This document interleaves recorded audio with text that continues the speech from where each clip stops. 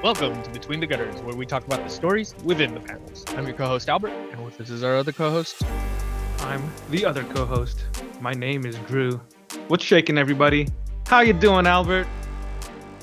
Wow, that was a lot of enthusiasm. I'm not really accustomed Dude, to I'm that. so from happy you. to talk to you, man. Well, now that just feels sarcastic. Like if it's any indicator of my personality type, I clearly don't take well to enthusiasm You don't whatsoever. take well to enthusiasm. You don't appreciate energy. You don't like pep. Yeah, I don't enjoy praise, giving it or receiving it. So You don't like receiving praise, Albert. I don't like receiving praise. I don't like giving praise. I definitely know you generally- don't like giving praise. That much is obvious. Well, now you know the flip side of it. I hate it just as much as I hate pretending to give it on occasions where I have to give it. Okay. Just so anybody listening to this, I just want you to know, if you know me personally, then anytime I've ever given you a compliment, it was fake and it was begrudging. Yeah. I really can't wait until you become a father. I can't wait until I become a father, a husband, a teacher, a role model, what have you, all of these things, and they're all just going to be destructive in nature. You would be the kind of guy that other people will look up to, striving with all their might, hoping to earn your respect, maybe even win some words of affirmation, perhaps even praise, and you will never give it to them, no matter how hard they work, no matter how successful they become. They will just Exactly. continue to languish in what they perceive to be mediocrity because you will not acknowledge how great they truly are. Exactly. My most common response is always going to be a sneer. Nice, man. We should definitely start doing video podcasts. I thought you were going to say, nice, man, you should definitely have a child. Oh, that too. I wonder what would happen if you raised a baby and all you showed your baby from birth Was my was a contempt. sneer. Yeah, your contempt. Like, would that baby just learn how to sneer like you? Or do I you think imagine that smiling is a child is going to have natural a pretty impulse? messed up disposition. I don't think you have to inherently understand what joy is to know, to understand what not having joy is. Oh, okay. Yeah. Interesting. That's a philosophical point that I must consider. Yeah. If only we did an episode about that, but we're not, because today we are going to continue our annual read through of Deadly Class. Don't you mean monthly read through? Monthly read through for the year annual. Look, man, don't try to trap me with your legalese. I'm just It's just you a know what I matter. meant. It's just a matter of being precise with our words, man. You don't want to get sued. Somebody's gonna be listening to Who's this gonna and be sue like, me? Who's gonna sue me? The Clock King? exactly, Calendar man. Man? Calendar Man's gonna sue me? Who's gonna sue me? Who's gonna protect this? You? But yes. Yeah, let the good folks know the people behind Deadly Class, Drew. All right. So every month this year, we are reading through one trade paperback volume of Deadly Class. Today, this month, this episode, we are covering Volume 2, which is titled Kids of the Black Hole. Deadly Class is created and written by Rick Remender and Wes Craig. And Wes Craig is the artist. It's colored by Lee Louridge, lettered by Russ Wooten, or as we call him, Wotan, and edited by Sebastian Gerner. Wutan Clan, y'all. Ain't no clan like the Wutan Clan. So Volume 2, Kids of the Black Hole, collects issues 7 through 11. The trade paperback edition was originally released in March 2015. And if anyone is interested in hearing us bloviate at length about the series overview or the creators in general, you can check out the first episode that we did on Deadly Class last month. Yeah, sounds good. So, do you want to go through our standard procedure where we go through the chapters, or is there anything you want to mention before we jump into it? I don't think I have anything to mention before we cover our issues.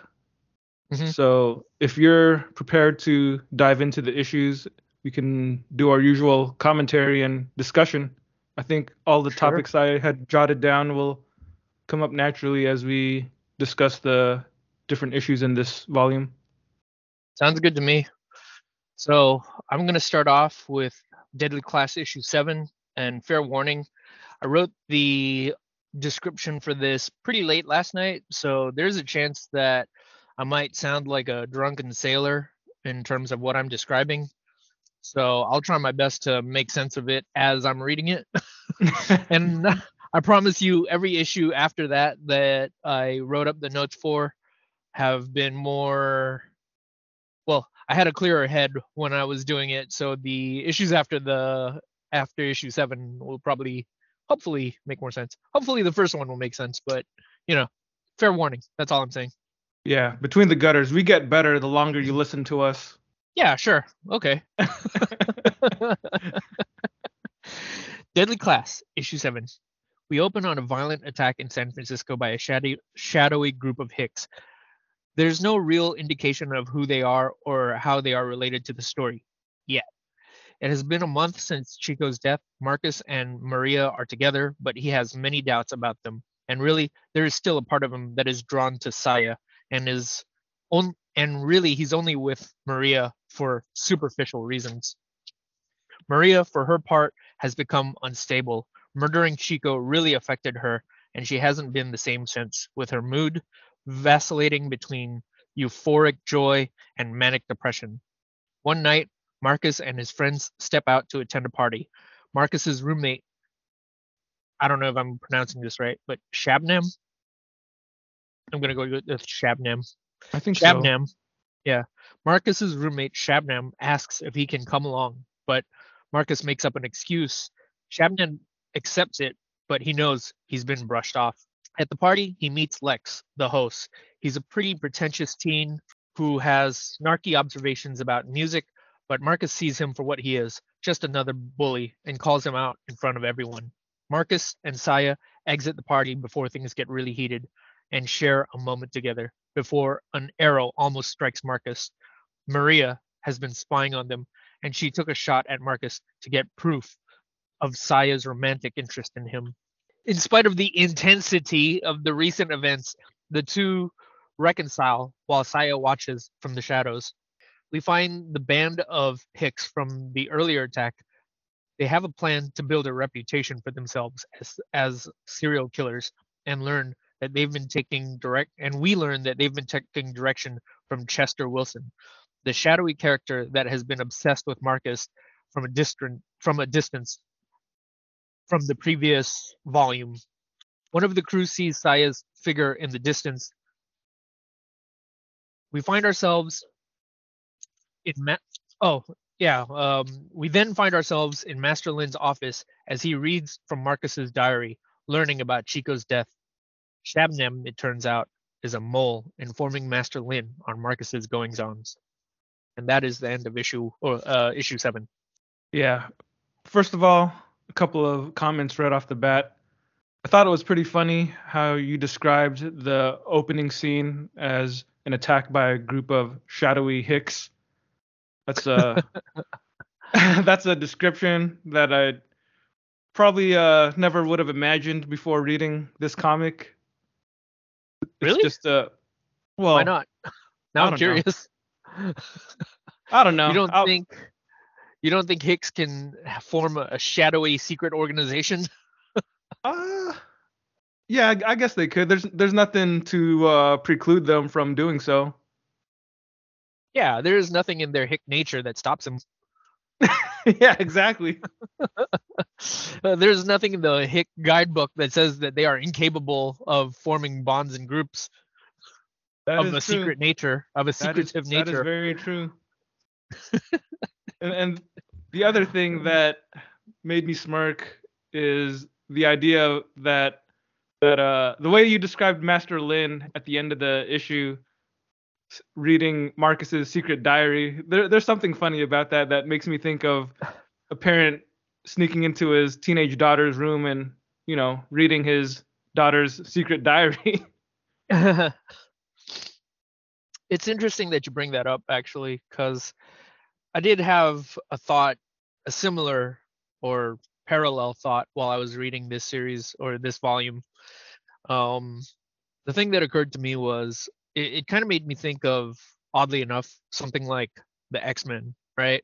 Where I think the way that the X-Men were written at a certain point, you might say that that point being the Claremont era or whatever. I think the path that a lot of writers took was to take the the drama and the um what's the word, the not to take the drama and the melodrama Hmm. of these teenagers and to propel it to a more severe status, making that drama more adult and or realistic, right? I Hmm. think that has Hmm. been kind of the trend of comics for a long time, is finding a way to take the dramas of high school kids and, you know, make us as the reader believe that these are like really serious things. But there's something about Deadly Class that feels like it's almost the opposite of that, where the situations that they're involved in are pretty deadly serious, and on some level their behaviors are more adolescent and more immature than you would expect. You know, it's the opposite track, where the things that they have to deal with are actually more serious, but their behaviors are just as adolescent and immature as real teenagers. I don't know if that's something that you felt when you were reading it. I don't think I consciously thought that, but that makes sense when you put it that way. Actually, in my notes, I did jot down something about how after reading, 11 issues of the series so far, there are things in here that do remind me of Uncanny X-Men, the Claremont era in particular. And it's Yeah, and now that you mentioned like the whole inversion of the way that Claremont does they it. yeah, it's like the way that Claremont handles melodrama versus the way that Remender and Craig handle melodrama Mm, is inverted, because I feel like with the Claremont comic, whether it's X-Men or New Mutants or whatever he was doing in the heyday of the 80s, he did like to do stories where the stuff that the characters faced. I mean, I think in his mind, it was he usually made it sound more super dramatic. serious.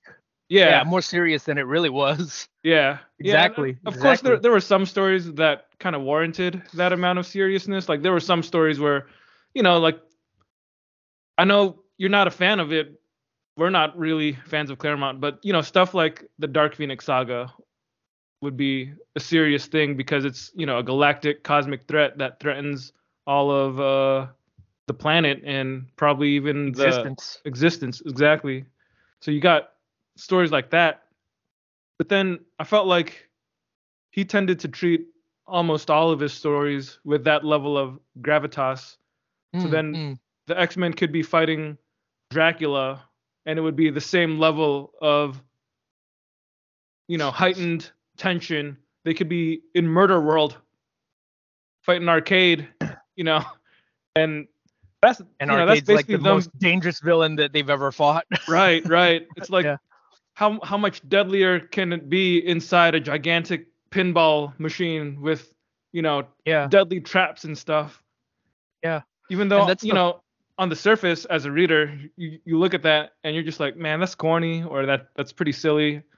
mhm, mhm, But mhm. within the story, I felt like for the most part it was taken seriously. I think he did try to like make it lighthearted at times and tell jokes, but for the most part, it felt like the characters maybe they acknowledged that they were in ridiculous circumstances, but I felt like the way that they acted and responded, they still treated the situation with seriousness. It wasn't played off Yeah. as a total farce. It wasn't a, Overwhelming seriousness at that. yeah, yeah. I Yeah. felt like that characterized his style of writing. Whereas Well, with oh, go ahead. Go ahead. I was just gonna say the contrast is that with Deadly Class, it's like you said, the stuff that the kids in this comic are facing is pretty serious in terms of life and death stakes. Maybe there's something comical about the idea of a cabal of rednecks who are about to cause a bunch of mayhem and mess people up, but the way that the kids respond to the threat, they're in a school for assassins, so they do know some things in terms of how to hurt people and how to plan attacks, but they're also so immature and inexperienced that in the later issues in this volume we'll see them fall into situations where they could be overwhelmed, and then the way that they handle and handle the situation and respond to it, and the way that they interact with each other is, like you said, very adolescent and not so mature. Yeah, yeah. I think one note that I can make that sort of highlights Chris Claremont's attitude going into his comics is I feel like he's a guy that thinks he's writing Shakespeare comic books as Shakespearean drama, right? Mm-hmm. So he'll take he's writing a story about this group of teenagers, and let us not forget that those early X-Men comics, they were teenagers, right? Well, Were I they? don't know if they were teenagers when They were Claremont wrote them. young adults, I'd say. You're right. You're right. Yeah. They were young adults. Well, they were still young people, right? Yeah, young and, people. And even the drama of their interpersonal interactions with one another, where you have people that fall in love with each other, people that fall out of love with each other, people that betray each other, all that stuff. It's really played to the most heightened sense of melodrama that he can play it for, because again, it's almost like he thinks he's writing these as Shakespearean characters. The fact that he calls so many of his stories sagas, right? That's got to be an indicator of something, of just the level that he thinks that he's writing on. What are the sagas he's crafted, man? There's the Dark Phoenix saga, the Demon Bear saga, the Muir Island saga. I feel like we're missing something. Wasn't Asgardian Wars a saga? I don't know if he called it a saga. Yeah. Anyway, but I get what you're saying. Yeah, but the other thing oh, sorry, I don't mean to cut you off. Go ahead. Yeah, but I was gonna say again, just to reiterate that fact.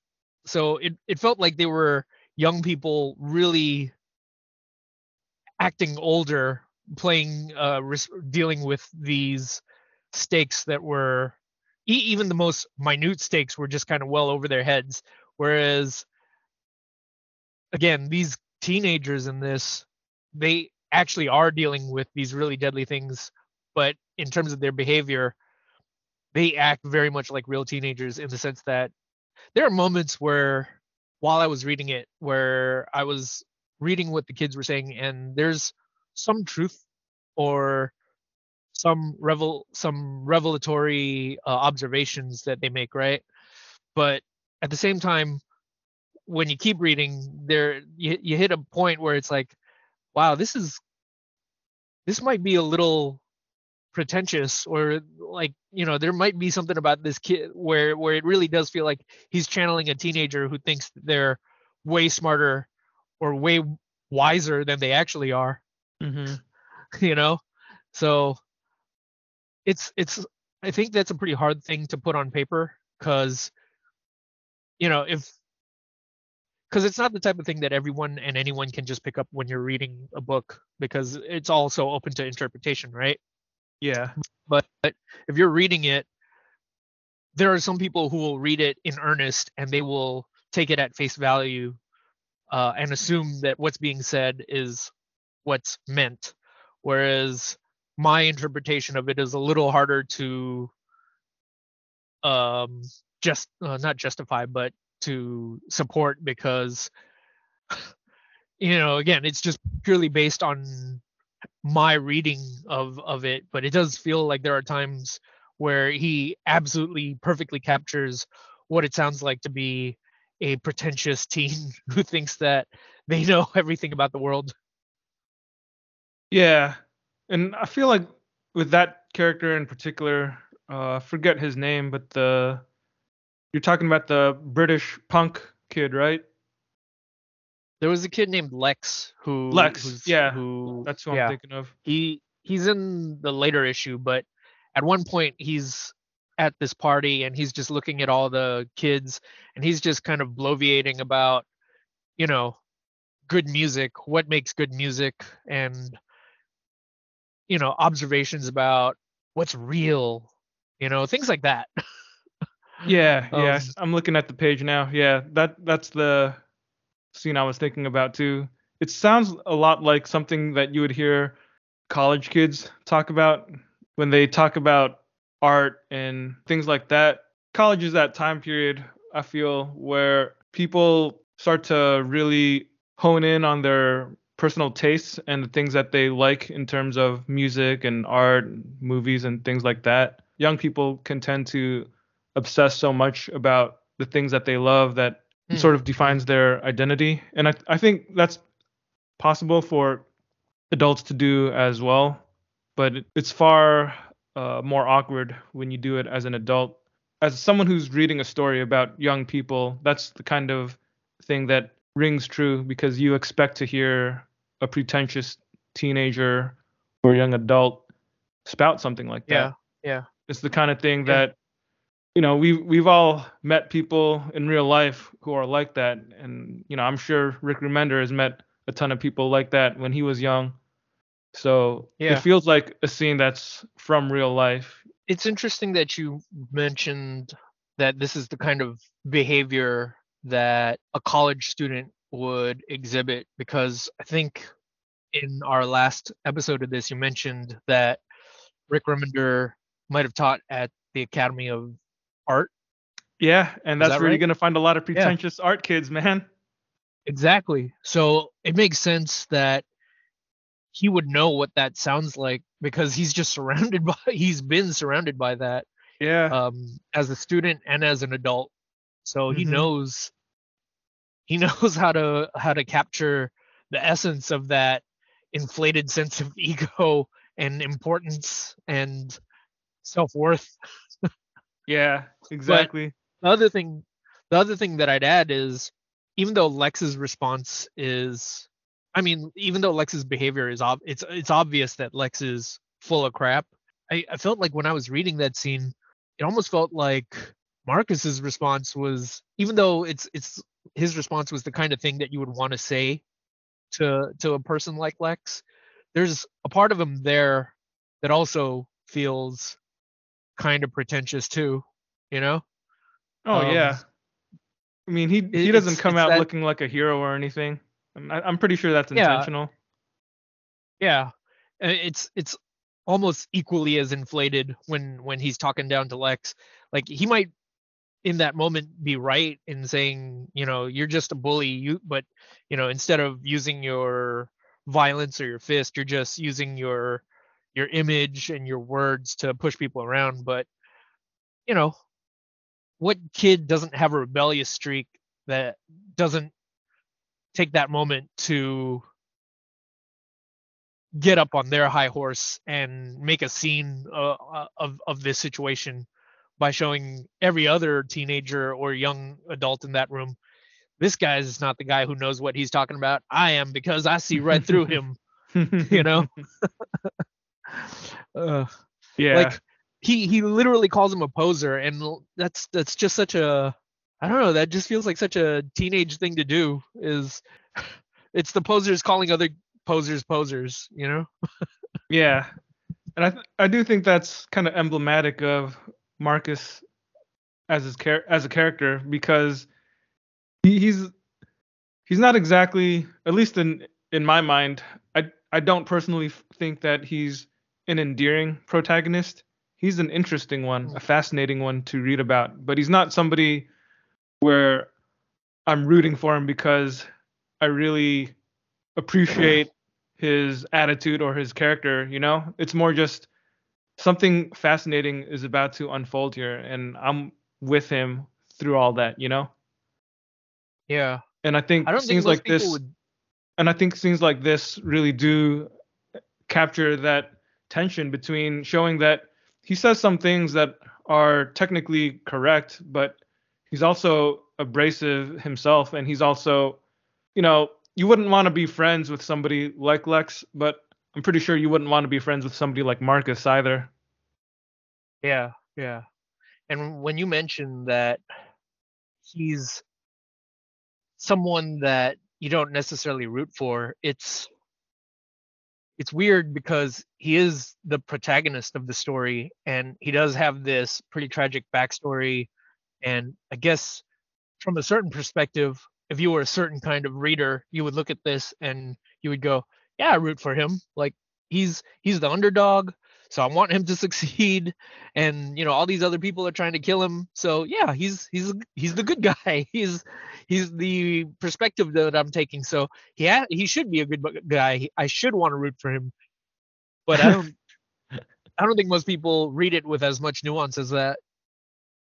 Maybe. Like Maybe uh, if a young person, if I were younger and I was reading this for the first time, yeah, maybe I'd be like, oh yeah, that's telling him, Marcus, that's what you're supposed to yeah. say. But I feel like It as an reminds older oh, guy, an older man reading this now, yeah.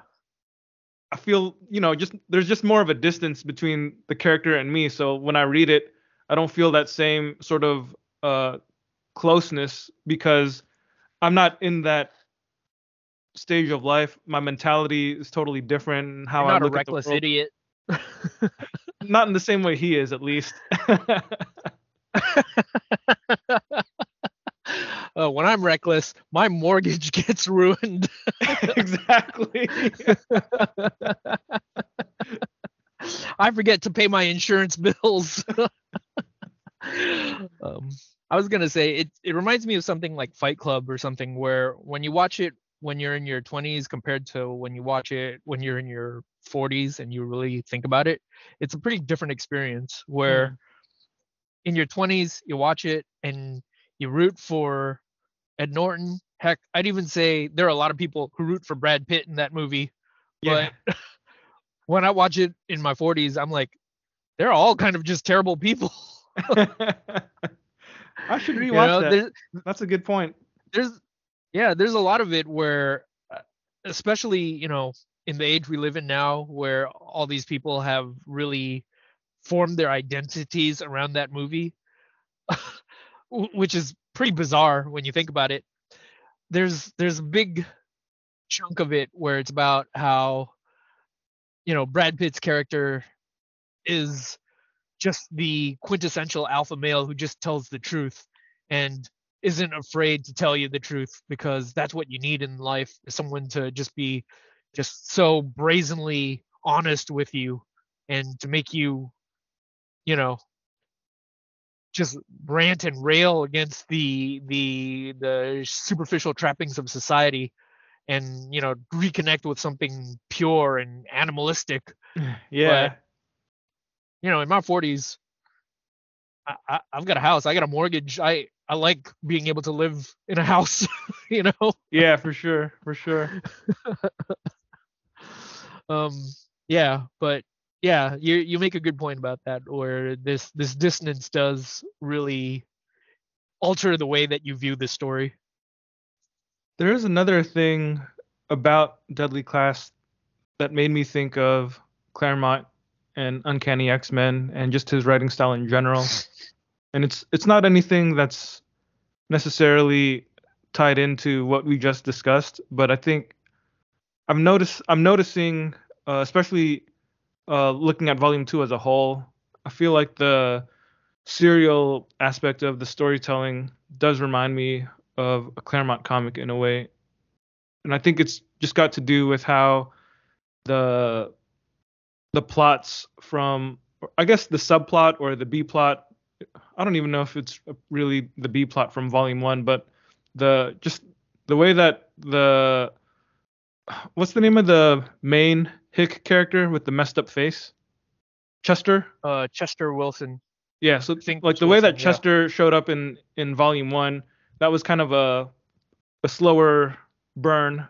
You know, they took their time revealing him to the reader, and uh, there were other things in the plot in Volume 1 that took the forefront up until the, I guess, the explosive moment when you finally see Chester in Volume 1, and then so like from that point of view, he's more like the, I guess, the secondary subplot that's going on in the background, because in Volume 1 you're getting introduced to this world, you're learning all about uh, King's Dominion and how they do things there, and the interactions and relationships between all the kids and the families and backgrounds that they're from. You know, that's all the stuff that's being built up, and then they go on that trip to kill the one kid's father in Vegas. So you have this Billy. clear, yeah, Bill. So you have this Hmm. clear sense of action that's progressing while Chester is operating in the background, and then all of a sudden he does something at the end of Volume 1 that, you know, rightfully causes him to become the main concern here in Volume 2. So you get a chance to see, I guess, the shift where he starts off as this sort of background plot and then becomes more important as Volume 1 goes on.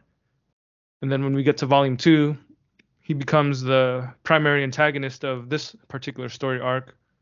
And then while that's happening in Volume 2, we even get more stuff that presumably sets up a bigger plot in a volume down the line. You know, something like the end of this issue where you see his Marcus's roommate is actually a guy who's reporting to Master Lin on Marcus's activities and sharing his diary, and just makes you wonder, what is this gonna lead to? Like, why does Master Lin have, why is he trying to keep such a close eye on Marcus and learn all these things about him? Like, what's the payoff gonna be? But you don't really get a resolution to that part in Volume 2. You just get this little snippet here in issue 7, and then, you know, I assume that as we continue reading, that's going to become more important. So, you know, that's just one example. We see a lot of these subplots being laid down underneath other plots. You know, this is Hmm. something that we Hmm. also saw a lot when we read Invincible, and I think Invincible Yeah, pays yeah. a lot of tribute to that old style of superheroes storytelling where you do that kind of thing because you have the luxury of building up these plots beneath plots, so that when one is finished cooking, you have another one that's already simmering, and then you can, you know, unleash that one upon the world once the first one is Hmm. finished Hmm. off. It's kind of different from how, I think, at least in my mind, I feel like it's different from how a lot of current or recent or modern superhero comics are told. I mean, I wouldn't even call this isn't even a superhero comic, but I guess just how a lot of modern mainstream comics are. It's usually a situation where there's like one big ongoing plot that kind of takes the forefront the whole time. Hmm. And then there's like a break before you move on to the next thing. Mhm. Mhm. Yeah, yeah, yeah. I see where you're going with that. Yeah, Yeah. I was thinking of Invincible too when you were mentioning that, and yeah, it's definitely an older style of storytelling that you can do when you have the luxury of a really long format. And I Yeah. guess they can do this, presuming, well, Kirkman with Invincible, for example, like past a certain point, I'm pretty sure he was confident that he was good to go for issues upon issues. So Yeah, yeah. From what I remember when we were talking about it, that first year he wasn't too certain about being able to just keep on doing it indefinitely, but certainly after a point he saw that they were able to just keep on doing it, and that's when I think you can tell that something changes in the underlying machinery of Invincible. Mhm. And all of a sudden he's just got plots and subplots stacked on top of each other. Yeah, it's the kind It's of ready thing to that go. makes you Yeah. wonder how people like him or Remender keep track of all that stuff. Like it'd be pretty interesting to Yeah. look at their story notebooks or something, where they just jot down their ideas or their outlines to figure out how Mhm. many issues one certain plot is going to take up, and then when the next one is, and when he's going to introduce something else that's going to get bigger later on. There's something fascinating about the underlying mechanics of the storytelling itself, but I don't know. It's to me that's part of the fun. Maybe some people don't really concern themselves with that kind of thing, but for me, I do appreciate the additional, I guess, complexity to the story Mm. with Deadly Class, because there's still a good amount of plotting in just this one issue, in issue 7. You have all this stuff going on, stuff being introduced with the shadowy Hicks. You have all this stuff with Marcus and his roommate and Master Lin. You have the stuff with Marcus, Saya, and Maria. The whole, I guess, the love triangle, so to speak. That's something that's kind of like this dark emotional element to the story. And then you get other things that are just briefly introduced but recur later on, like Marcus working at the comic book store, which is a pretty funny scene. I enjoyed that too. Mm. Yeah. All right. Have you got anything else to say about issue 7, or you want to move on to issue 8? Did you have any thoughts about that scene in the comic book store where the comic shop owner is talking to Marcus about Wally Wood and all this other stuff? I guess my only thought about that was it just felt like a scene that was instantaneously recognizable to me, because it feels like Mm-hmm. that's almost every comic book store, like maybe Right. not every comic book store I've It ever was been to, but 1988, but that easily could have been like 2023. exactly. Exactly. I would like again, like I said, it's not like every comic book store I've ever been to has been exactly like that, but I've definitely been to comic book stores that have been like that. Yeah. Yeah. Yeah. So it's a recognizable trait for sure. It's kind of funny to see just, or at least to imagine this comic book store, because it doesn't look like any comic book store that I recognize in San Francisco. I mean, granted, in the 80s, there were a lot more comic book stores. I mean, even growing up in the 90s, I remember a lot of stores that used to be there that are no longer there today. But uh, yeah, it just kind of made me wish, or made me wonder. I wonder if this store was based on an actual store that Rick Remender had visited when he was younger, living in SF, or if he just made it up. If he just got the Yeah. artist to be creative. I mean, that's the interesting thing about the way that he draws San Francisco, where even though we know that he spent a good chunk of time here, he doesn't, I guess you could almost say he doesn't really pander to us by constantly showing us there's the Golden Gate Bridge, there's the Coit Tower. He doesn't just give us landmark after landmark as a cheap and easy way of saying, yeah, see, duh, this is San Francisco. See, bridge. Yeah, But what exactly. he does is he draws it like a real place, like a real city. Yeah, So I do appreciate that. yeah. Wes Craig just draws it like any other kind of city. Like if they didn't say it was Yeah, San yeah, Francisco, I don't know if I would recognize it. yeah. I'm looking at a page or a panel with it, and it's called Lost Innocence Comics, I think. That's Yeah, definitely not a shop that's familiar to me. I'd I'd be curious to Google that after this podcast just to see. yeah. It's pretty funny how Remender ended up giving Marcus a job at a comic book store because I think I read that Rick Remender used to work at a comic book store at some point when he was younger too. Yeah. Huh. So I wonder if there's just some Interesting. part of him where he does feel like he relates to Marcus on some level, or like Marcus is kind of a not necessarily a stand-in, but I don't know. You A know, projection. sometimes there's a part of the author inside the character that he creates.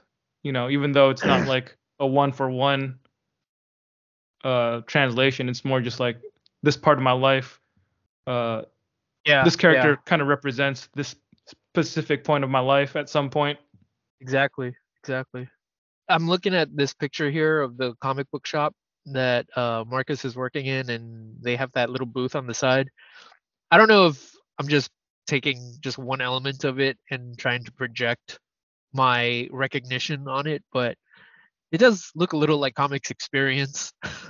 I mean, Maybe. it's interesting. It's funny because they just had a sale 2 or 3 weeks ago where they closed down or took apart their discount bin, their back issue bin, and they've Yeah, got one of those right there that's just like it. that's true. But That's maybe true. that's just the thing that's making me think about it. I'm curious to see where he bought his comics when he lived in the city. Yeah, that's a good question. I actually, and this is a little unrelated to this, but well, I'd say that I'd save it for a later podcast, but I'm afraid I'm gonna forget, so I'll just put it out right now. Hmm. One of the guys that he works with is Jerome Pena, Oh, Rick right? Remender. I mean, like, yeah, he's worked with him on a couple of things, right? Yeah, quite a few Other than things. Seven to Eternity. Yeah, quite a few things, right? Yeah, they did And the some thing, the Uncanny X-Force. yeah, yeah, yeah. They did that Avengers graphic novel, Rage of Mm. Ultron. Oh, yeah, yeah, yeah. You're right. You're right. Right. So they're familiar with each other. Hmm. But the thought that I had the other day was, I think they might have done it occurred. some Fear Agent too, but I could be wrong. I forget. Ooh, the thing that occurred to me was if Oh, Pena's from I'm San Francisco curious. also. Exactly, exactly. But the thing is, Rick Remender was a teacher at the Academy of Art, and I remember when I was in New York, I actually spoke with Jerome Pena, and we talked a little bit about the city, and it turns out he went to the Academy of Art too. So I was like, I wonder if they knew each other from there, if that's why they're so comfortable with working together. That could be. Are they the same age? I don't know if they're the same age because I think Jerome Pena's pretty young. He looked, well, I don't know if he looked like he was my age, but he looked like he could have been around my age, if not younger. Oh, okay. So you Yeah. think maybe Remender was one of the teachers there when Opena was a student? Yeah, I'm kind of curious to look at the years that they were Yeah. there and to see if they overlapped, if there was any you know, connection from that because that'd be kind of a cool origin story for the two of them. Yeah.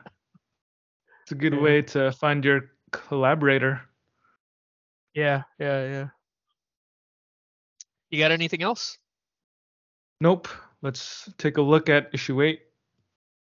All right. Issue 8. Deadly Class Issue 8. Marcus and Saya meet on a rooftop, and Saya comes with news. She has tracked down Chester Wilson and his gang of degenerates. But before they move on them, she wants to know Marcus's history with Chester. He gives her his journal with details about his life in the period after his parents' death.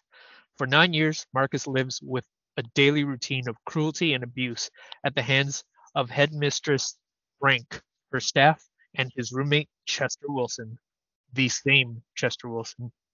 The home he has been placed in more closely resembles a prison than its namesake. After almost a decade of abuse, Marcus has finally had enough, and he has devised a plan to escape. After sneaking out enough needles in his cheeks, he tricks Chester into ingesting poison that induces seizures. When the staff come in to check on Chester, they are confronted with an IED, an improvised explosive device made of fireworks and the needles that he's been sneaking out. Amidst the fire and chaos, he makes his escape, leaving that life and all of its nasty characters to presumably burn to the ground. Saya hugs him for all the things he's had to endure as Maria comes up on them with an accusing look. Saya steps back and reaffirms that they've found who they're looking for, with the implication that they're going to make everything right. That's the end of issue 8. Here's my first question, but when you were reading this, were you confused a bit when you saw the date on the first page? Because the first page of issue 8 is February 1st, but then in issue 7, it said it was March of 1988. So it was one of those things where it made me wonder why we went back in time to tell this portion of the story, but it wasn't really played off like a flashback or anything, you know?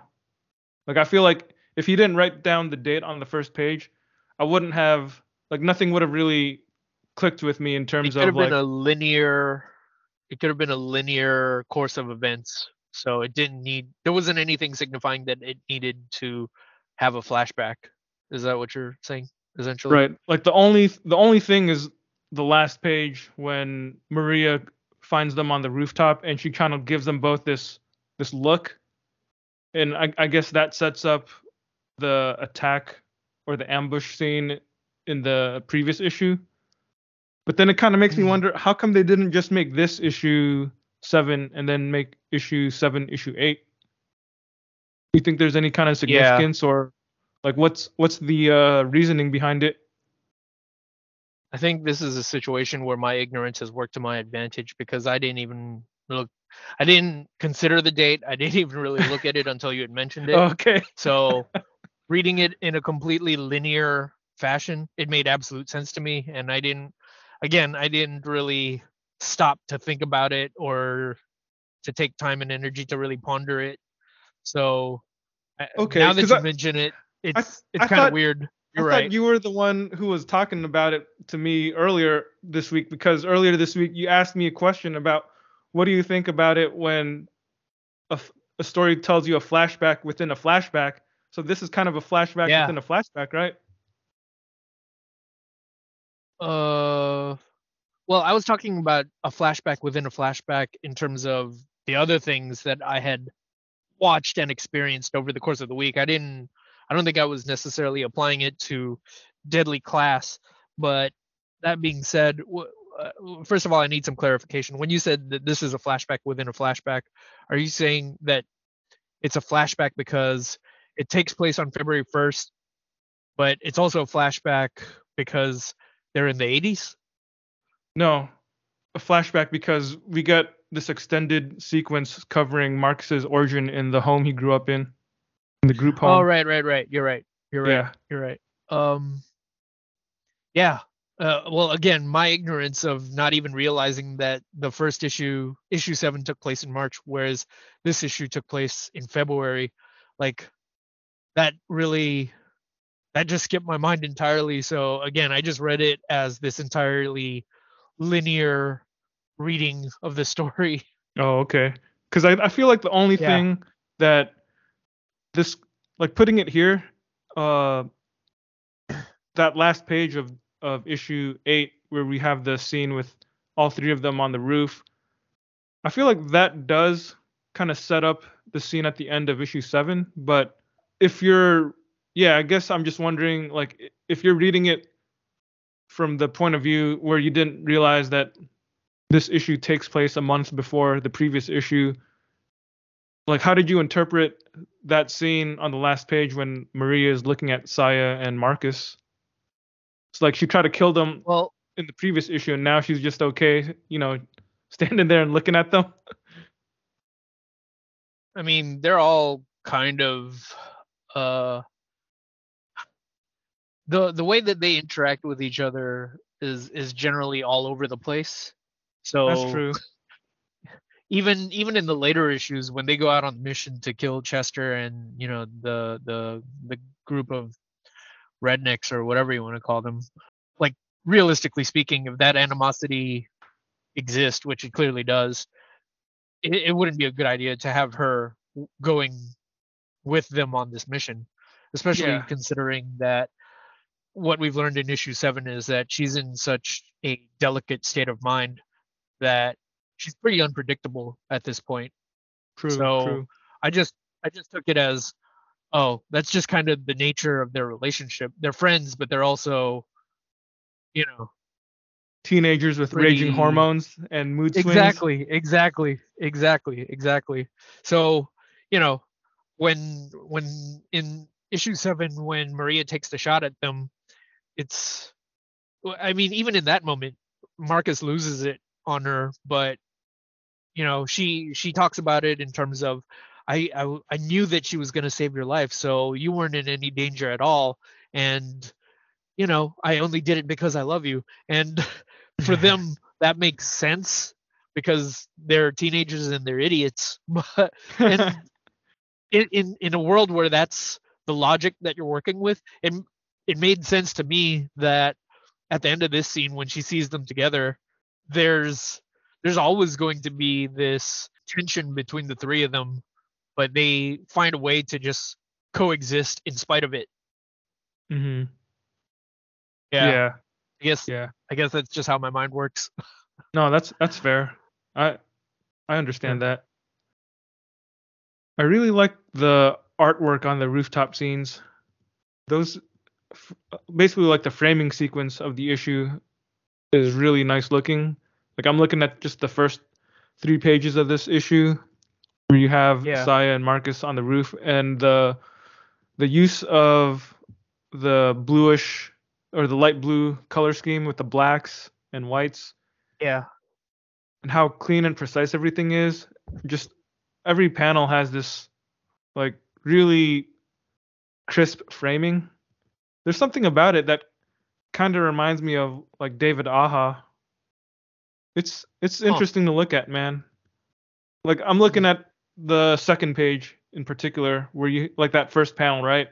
And you have Marcus standing near the edge of the fire escape or the ladder. And there's this distance between the two of them as he has his back turned to her, even though they're talking to each other. And then the way that the last 8 panels of the page are laid out, where you get these evenly sized rectangular panels, and each one of the first tier of 4 shows him slowly opening up his backpack, and then in that bottom tier of 4 panels, he just breaks through the panel borders. He's crossing through the gutters, man, and handing her the book. There, there's just Yeah. something interesting to look at, man. I guess it kind of shows you that moment where he opens up the backpack. It's a slow paced moment, because it's extended, it's dragged out over 4 panels, and kind of shows you that he's putting a lot of thought into taking this act of trust with her.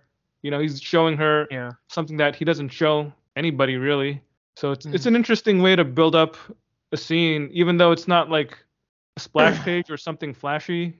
I feel like that's a good example of smart storytelling and just a way to build up the tension and to show the reader that there's a lot of emotions at play inside him, even though Mm. he doesn't have to say anything. It's all the artwork that's doing the talking here with the body language and the layout. I like it, man. Yeah. And then like Same here. page three, there's a wordless middle panel, a horizontal rectangular panel that takes up the middle of the page, where you have them Yeah. again. Like just the framing of it is interesting because they're both on opposite ends of the panel. Marcus has his back turned to her, but he's looking over his shoulders, looking at her, and there's a silhouette of another building behind Saya. So that building is colored just a little bit of a grayish blue. while Marcus is just above this flat light blue background. I don't know. There's just something I like about the way that drawing looks. It's good, man. Like just the use of colors, the positioning of the characters. This is some good art, man. It's just fun to look at. It's beautiful stuff. Yeah. I mean, color plays a big part in this particular issue. Once you get into the flashback sequence of it, Yeah. you get entire pages that are just sequenced to one particular color. And that being said, I do think that these early pages where the definitions of the characters and the figures are at their clearest, indicating this is the present, right? Or their Hmm. present at least. And place that against the that bluish gray tint that they use on this first page. I really do like that bluish gray tint that they put on this too. It's not the hugest thing, but it's a good color scheme. It's a Yeah. great color scheme. I Yeah. I, I appreciate it a The lot. mix of those blues, the grays, the blacks, and the whites, and how crisp everything is. Yeah, That for some reason that really makes me think of Hawkeye by Aha and Fraction. yeah.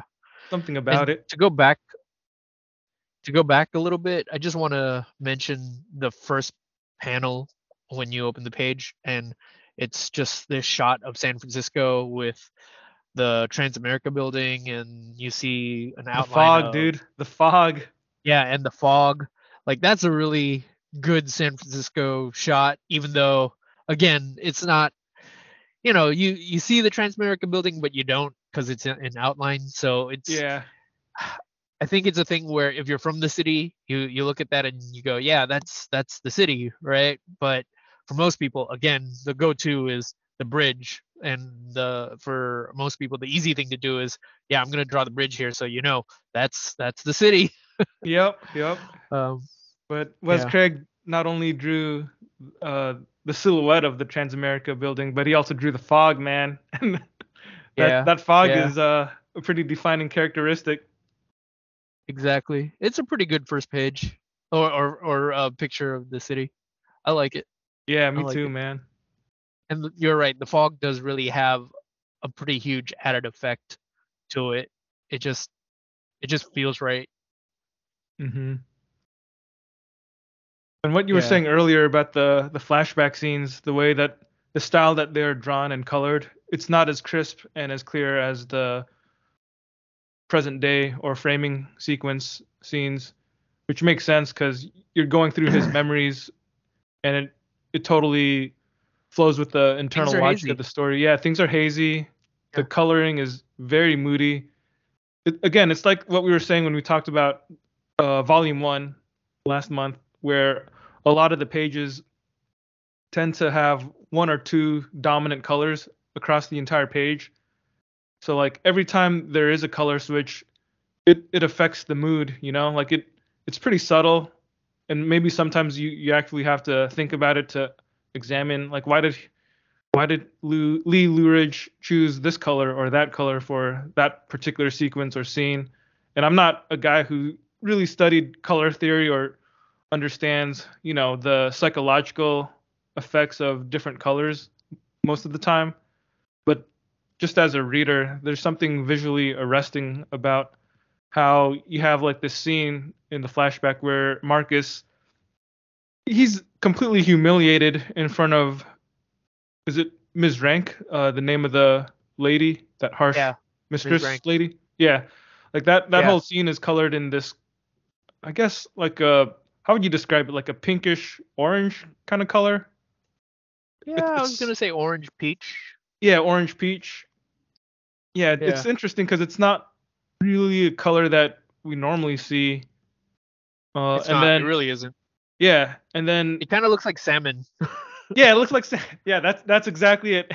The salmon pink color scheme, and then when you Yeah. get to the end of that scene, there's a page where the color scheme switches, but you get one panel with that lady in it, and that one is still the salmon color scheme. And then he goes back, Mm. and Marcus goes back into his cell or his room, and then it just turns into this kind of faded, lighter shade of green when he's talking with, I guess, the young version of Chester. So yeah, it's interesting to see the switch of color schemes once you get to these different areas. I guess it kind of indicates like a shift in not only location but also character and mood.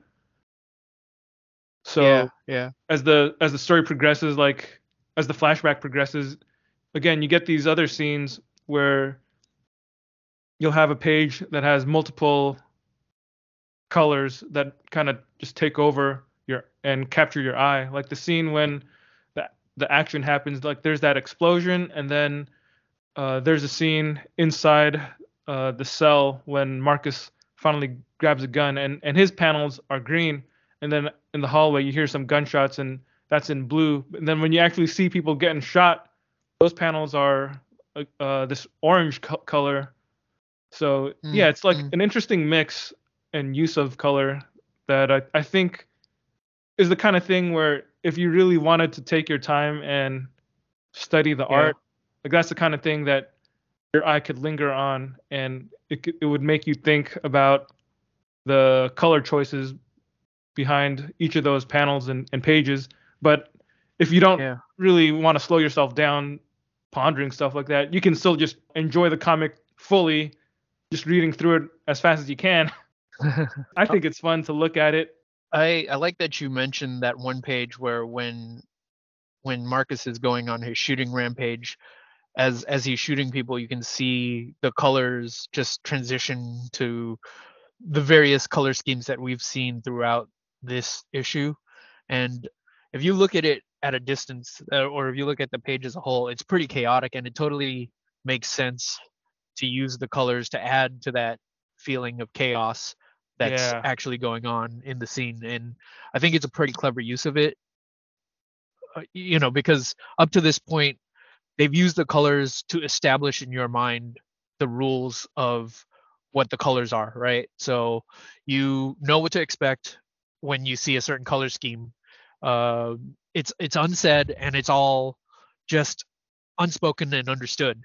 But the second that everything gets crazy, it messes with your interpretation of it as a reader, because now all the color schemes are clashing with each other and they're all in this singular space. So that's a pretty clever technique on their part. Yeah, it's another thing where I wonder how they decided on that. Like if that was just colorist decision, or if that was in the script, or it's just the decision making process behind it that I find fascinating. It's the next level, I guess. It's the next level of thought, degree of thought that's put into the making of a comic that we as the readers don't necessarily always delve into, because we're accustomed to reading comics on a pretty surface level, which is pictures, story, period. Yeah. Yeah. I mean, honestly, when that is important, because like when I was reading it, I was just immersing myself within the story. It's not really until we start talking about it and I'm looking at it again where I start to notice these things, these patterns, and start examining like what they make me feel or absolutely what they mean. It's just when you're absorbed in a story, you're just in it for the story, and sometimes like all these other thoughts about examining the craftsmanship is kind of secondary because you just want to like find out what happens next.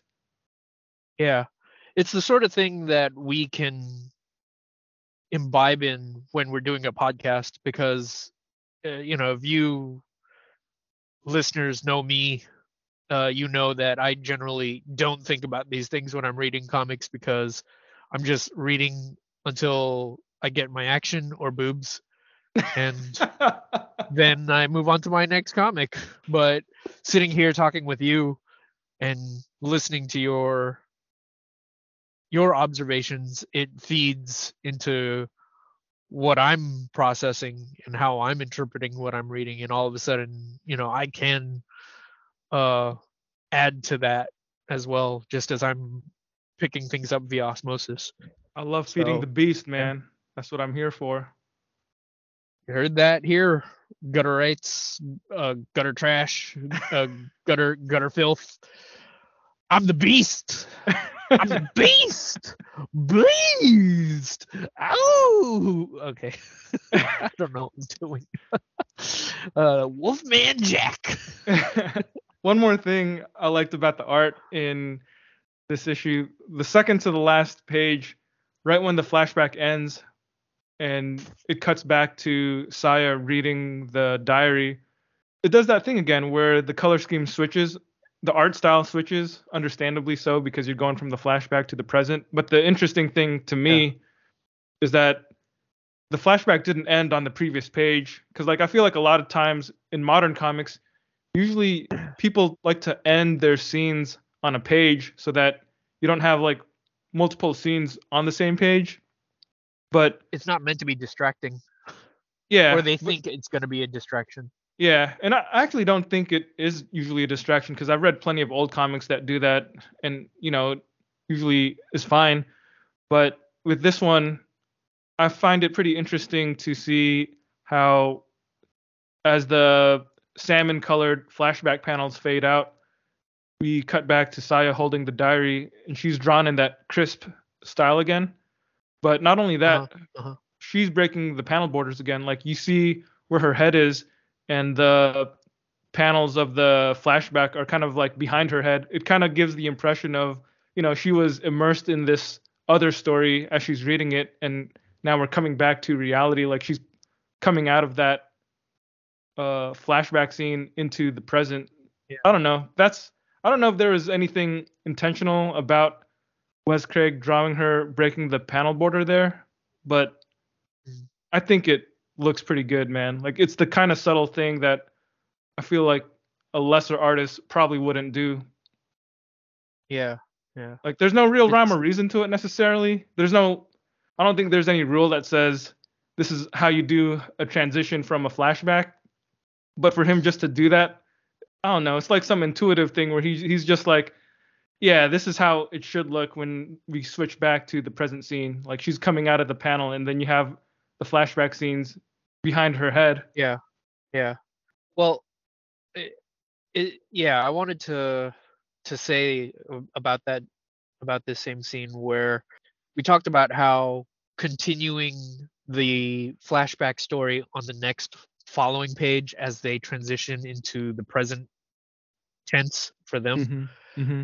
It's what I was going to say is it is distracting, but in a good way, because it's the sort of detail that does catch your attention when you stop and think about it, and it causes you to ask questions like that and go, I wonder why they did that. Because you're right, so many modern comics would prefer to end the story on a pretty hard note on one page, and then you start the next page fresh and just continue from there, because it almost feels like they're afraid that it'll mess up the flow or the pace of the story. But it's pretty well crafted and intentionally thought out. I feel like it's pretty intentional that they put that salmon colored scene right behind her head, because it really does feel like, it almost feels like they're thought bubbles coming out of her head as you're watching it. So it really like does she's picturing feel all like, this in her mind. Exactly. Yeah. And that image of Saya reading the journal, just that one panel right there, if you took out the caption text, like that's like an album cover or t-shirt. Oh yeah, totally. Yeah, it's gorgeous. It looks like something that could have been on I don't know, like a Devo album cover or something. Yeah. All right. You got anything else, or are you ready to move on to issue 9? I wonder if the reason why they decided to end the scene at the top of a page as opposed to the end of the previous page, I wonder if it's because the story, I wonder if it's because Deadly Class takes place in the 80s, so maybe they're harkening back to comic book storytelling techniques of the 80s. I don't know. That's kind of too next level for me. I don't like, I'm willing to indulge you in terms of next level thinking about comics, but I don't think my brain is capable of comprehending that many dimensions. I can only go so far on this journey with you. Let's move on. Uh, uh, okay. Deadly Class, Issue 9. In Juarez, Mexico, 1979, a family counts drugs in secrecy when they are beset upon by the region's ruling gang. They plead for their lives, saying that they stole only enough so that they could eat, but it doesn't matter because the point is that they stole. As the public execution takes place, the daughter is about to be slain with the rest of her family when a young Chico speaks up for her and she is swept away. This was Maria's story. In the present day, we see Maria participating and excelling in a class exercise. A flippant remark about her betrayal of Chico by her fallen competitor competitor unsettles her, and she runs off. The statement signifies that rumors are going around, and the students aren't as oblivious as Maria hopes or thinks. During lunch, Marcus apologizes for not inviting Shabnam to the party the night before and acknowledges that it was lame and promises to invite him next time. Saya calls Marcus away and she shows him a series of news clippings. There's a new killer in town who goes by the name of Fuckface. It's Chester. The two have a mutual understanding, Maria and Marcus. They have to put a stop to this. And in order for their plan to work, they need to enlist the aid of an explosives expert. And the best one that they could get a hold of is Lex, the same Lex that Marcus slagged off at during the party. After some cajoling, they appeal to his ego and get him to sign on. Marcus and Saya step out into the night, and she invites Marcus to a live show. Marcus turns her down initially. After Maria's incident earlier in the day, he needs to check on her. But when he goes to see her, she's clearly been crying, and instead of going to be with her, he ends up at the show with Saya, telling her Maria was asleep. The two discuss music and take drugs and go all out. At the end of the night, as they walk home, they share a kiss. The end of issue 9. Yep, that's a good reason why I don't find Marcus to be an admirable, upstanding hero. Yeah. He's again in a lot of ways you can look at this scene and maybe this doesn't speak to my view or take on humanity as a whole, but I could see that being a real thing that a real person would do, especially a teenager. No doubt. Yeah. And that's not something that excuses it or makes it okay, but it's real, it's believable that people would behave that way. Yeah. Mm-hmm. What'd you think of Maria's origin story at the beginning, where we got a little bit of this in volume 1, where we learned that they tell us at the end of volume 1 when they're fighting Chico that her family was killed and she was swept away, taken away by Chico's family, and the whole time she just resented him, but at the same time Chico looked at it as, I saved you, and he'll even go so far as to say that he loves her. It's a pretty messy dynamic that they have with each other. I mean, ultimately, Chico's obviously not the good guy, but clearly everyone who has been in love at some point sees themselves as the hero of their own story, and they're willing to ignore certain details if they can tell themselves that, yeah, I did it for her, I did it for love, I was willing to do this or that because of it, and so or she owes as me. The poet Fred Durst once said, I did it all for the nookie. Yeah. Yeah. Sorry, I gotta take a breather after that. There's our obligatory Limp Bizkit joke. Stay tuned to the next hour for a Todd McFarlane joke. But yeah, that origin story was a pretty grim origin story, and it was something that was hinted at in the previous volume.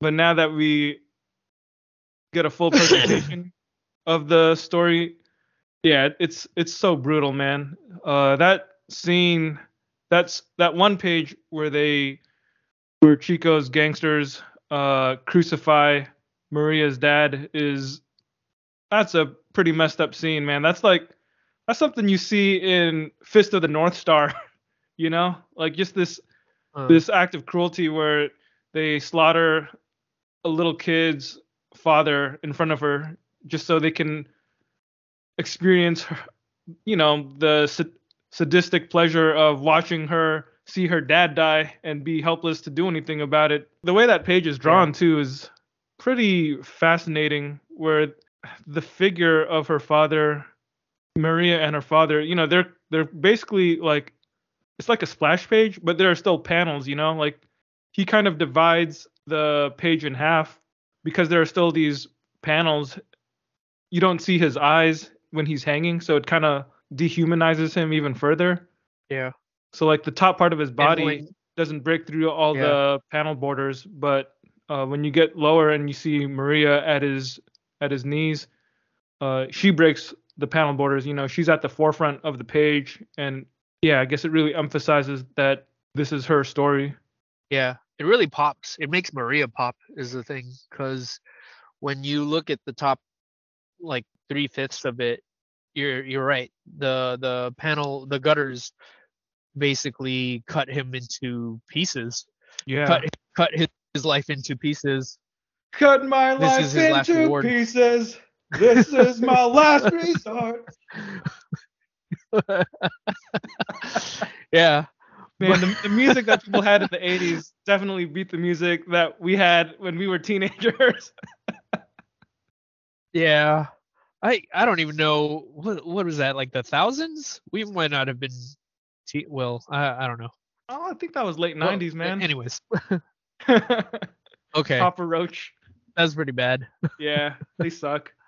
Yeah, but when you look at that bottom 3/5 of the page, she's pretty front and center, just grabbing onto his legs, and the fact that they exist outside the borders, on top of the border, on top of the gutters, it just makes it emphasizes her plight and just how bad this situation is for her. Because again, they could have very easily put the gutters so that it cut her off into sections as well, but because of the positioning of it all, it kind of makes her the focal point of the page. Yeah, it really does. That's, again, just really interesting storytelling techniques. Simply through the art, you just get so much in this one page. So it's another thing where I wonder, like, what did the actual script for this page look like? How did Remender describe it to the artist, Wes Craig, when he was doing it? It's the magic of collaboration, man. It's a beautiful thing. Yeah. Were there any other scenes in this issue that popped out at you? So I guess the following scene, where I forget the name of the kid that she's fighting, they have an exercise where her and this other student are hunting each other, and she comes out and she blows smoke in his, or some sort of powder in his face, and beats him in a fight. And she did a good job, and she was congratulated and commended for her efforts. And then this one kid, Victor, he says, he doesn't even say a whole thing, because what happens is the teacher is talking about Maria, and he's saying, oh, she's really good at misdirection, she's shown a skill and a talent for it, and those are the kind of skills you're going to need if you're going to become the world's deadliest assassins, right? And after this entire bit about how good she is at misdirection, all he has to say is, yeah, just ask Chico. And that's enough to just really mess her up. And yeah, I thought that was a pretty telling scene, because even though the five of them, I think it was the five of them, went off to Vegas and they ended up killing Chico in that one fight. Mm-hmm. It's obvious that word is getting around the school somehow, some way. So you know, we don't know who's saying what, but there's enough gossip going around that, it's high school. Reputation there's more of a premium on reputation than there should be, but it's enough to really affect people, and we're seeing that affect her, especially her in a more severe way, because it's not just a matter of, oh, did you look at her shoes, or did you hear that she went out with this person, or did you hear, this or that, because you're mixing in the element of the fact that she actually killed this person that she was just so closely tied to for such a long time, that it only makes sense that she would have all these complex emotions about it. Because Mm-hmm. we saw in the flashback, say what you will, his family might have been responsible for the death of her family, but he was technically responsible for saving her as well, which is, I mean, there's definitely a black and white way to look at it, but I also understand how mixed up that can make a person. Yeah, it's all sorts of mixed up and messed up because he technically, like you said, saved her life, but in doing so, he felt entitled to own her. Yeah, yeah. It's a turducken of just messed up behaviors, Yeah. because he's responsible for the death of her family, but he's also responsible for saving her. But because he thinks he's responsible for saving her, he thinks she owes him. Like, just Yeah. how many layers is that of just messed up? Nope, that is indeed a turducken.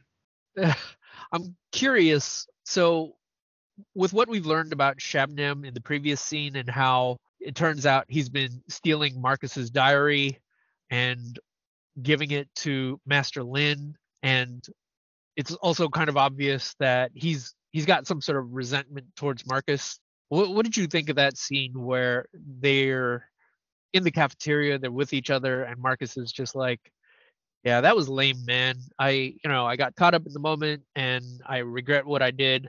And next time we go out, I'm gonna invite you." What'd you think of that? Man, to me that just sounded like a teenage kid saying what he thought he was supposed to say without any real conviction. Because Oh, there's a part of me that interesting. is pretty skeptical that Marcus really cares that much about Shabnan. So I'd have to see a little bit more between the two before I can actually believe that Marcus is genuinely penitent about what he did earlier. Yeah. Huh. I mean, it's like he's the kind of Okay. person. It seems like he knows what the right thing to say and do is, but do I actually believe Whether he actually he follows will? through on it. Exactly, exactly. It's like I don't know if you've ever experienced this, but I've had some really bad bosses at work before where they say the things that good bosses are supposed to say when they're in a good mood, but then when push comes to shove, they still do the things that make everybody hate them. So to me, it's kind of like Marcus has to prove himself before I can have any faith in what he says. Yeah. Okay. I appreciate your perspective on it. It's definitely something that makes me reconsider what I was looking at. What were I your thoughts think on that scene? I was of the mind. I took it at face value. I think or maybe I wanted to believe he genuinely felt bad, and he was gonna try to make up for it moving forward. But now, the more I think about it, the more likely it is that he's just gonna do what a teenager does, Yeah. which is, when push comes to shove, it's hard for me to imagine that he would necessarily take the courageous stance in front of all his peers, because his unformed, hormone addled brain is gonna just be really concerned with his own self-preservation. Yeah, maybe his there is a his part of him that is genuinely sorry, or he does feel some level of sorrow over what he did. I guess it just feels like based on what we've seen of his character so far, I've kind of take everything he says, especially when he's being kind. I kind of take that with a grain of salt. Yeah, it really.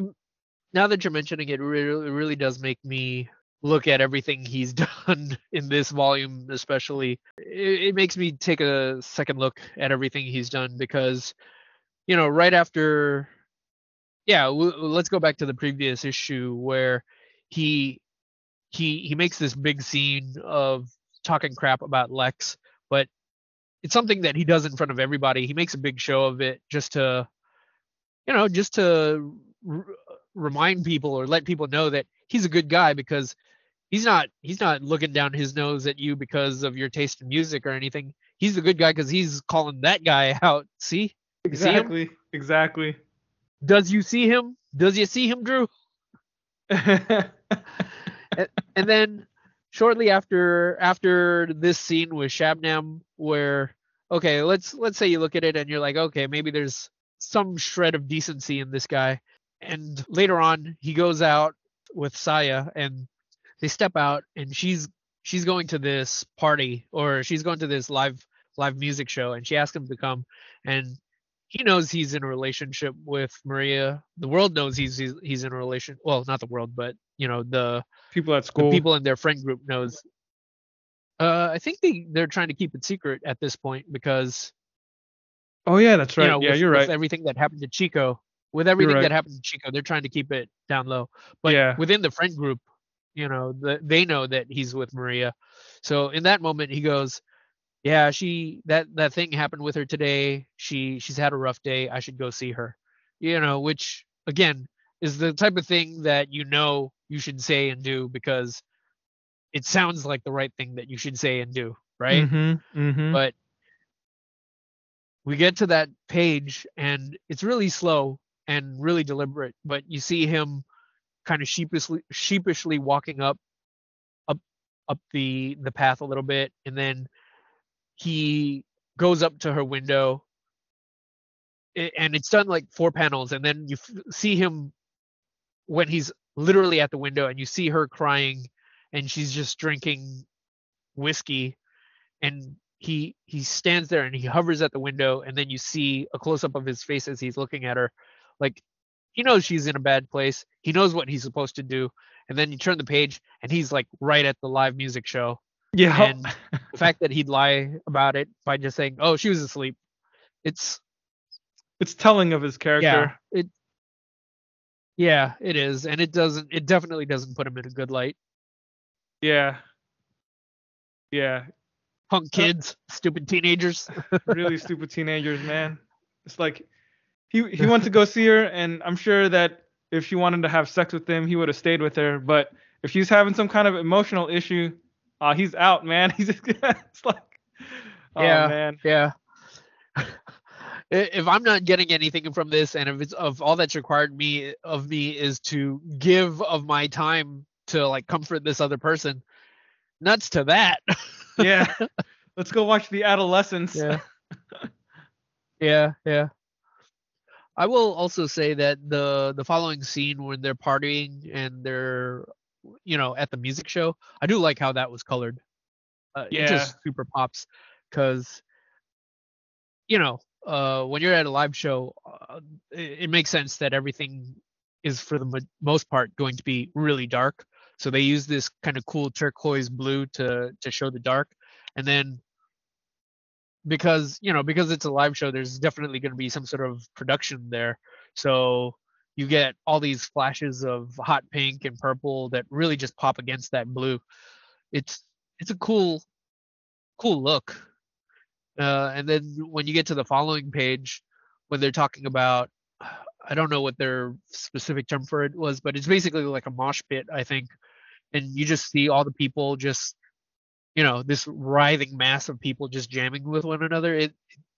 It's mesmerizing to look at. Yeah. It's a good punk-oriented color scheme that really draws you into the energy and the excitement of the moment. Yeah. And I also wanted to draw some more attention to like the next page. There's this one scene, like at one point Saya is talking to Marcus, and they're talking about what it's like being in in in this pit, in this writhing mass, right? Is that And slam dancing? I think that's it what it's. Is it, I'm not. I don't actually okay, know okay, because I'm not a punk. I was never into the punk scene, and even if right, same here. were into it, I don't think I would want to participate in that because I You'd like be when I go to rock shows, I you'd be a definitely very stay. polite punk. I stay away from the mosh pit, dude. I'm the kind of guy who goes to a live show and I stand in the back as far away from other people as I can, and I just nod my head to the beat, you know? Like I definitely don't go wild. I don't throw myself into other people. Uh, I uh. don't I shun physical contact.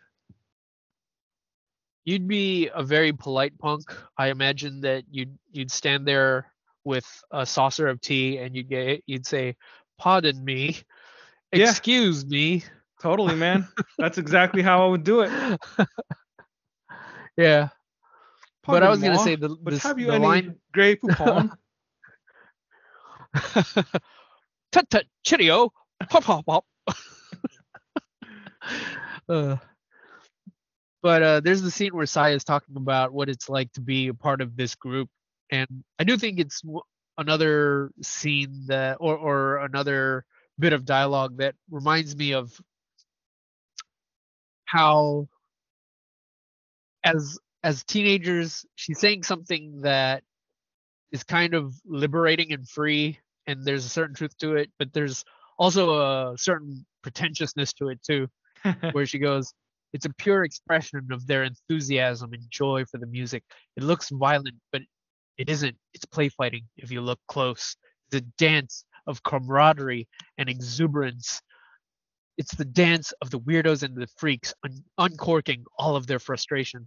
There's a poetry and there's a beauty to it, but then there's also, I can't help but read that and feel like there's a intentional pretentious streak that he's applying, that Remender is applying to it, to just remind you these are just dumb kids, you know.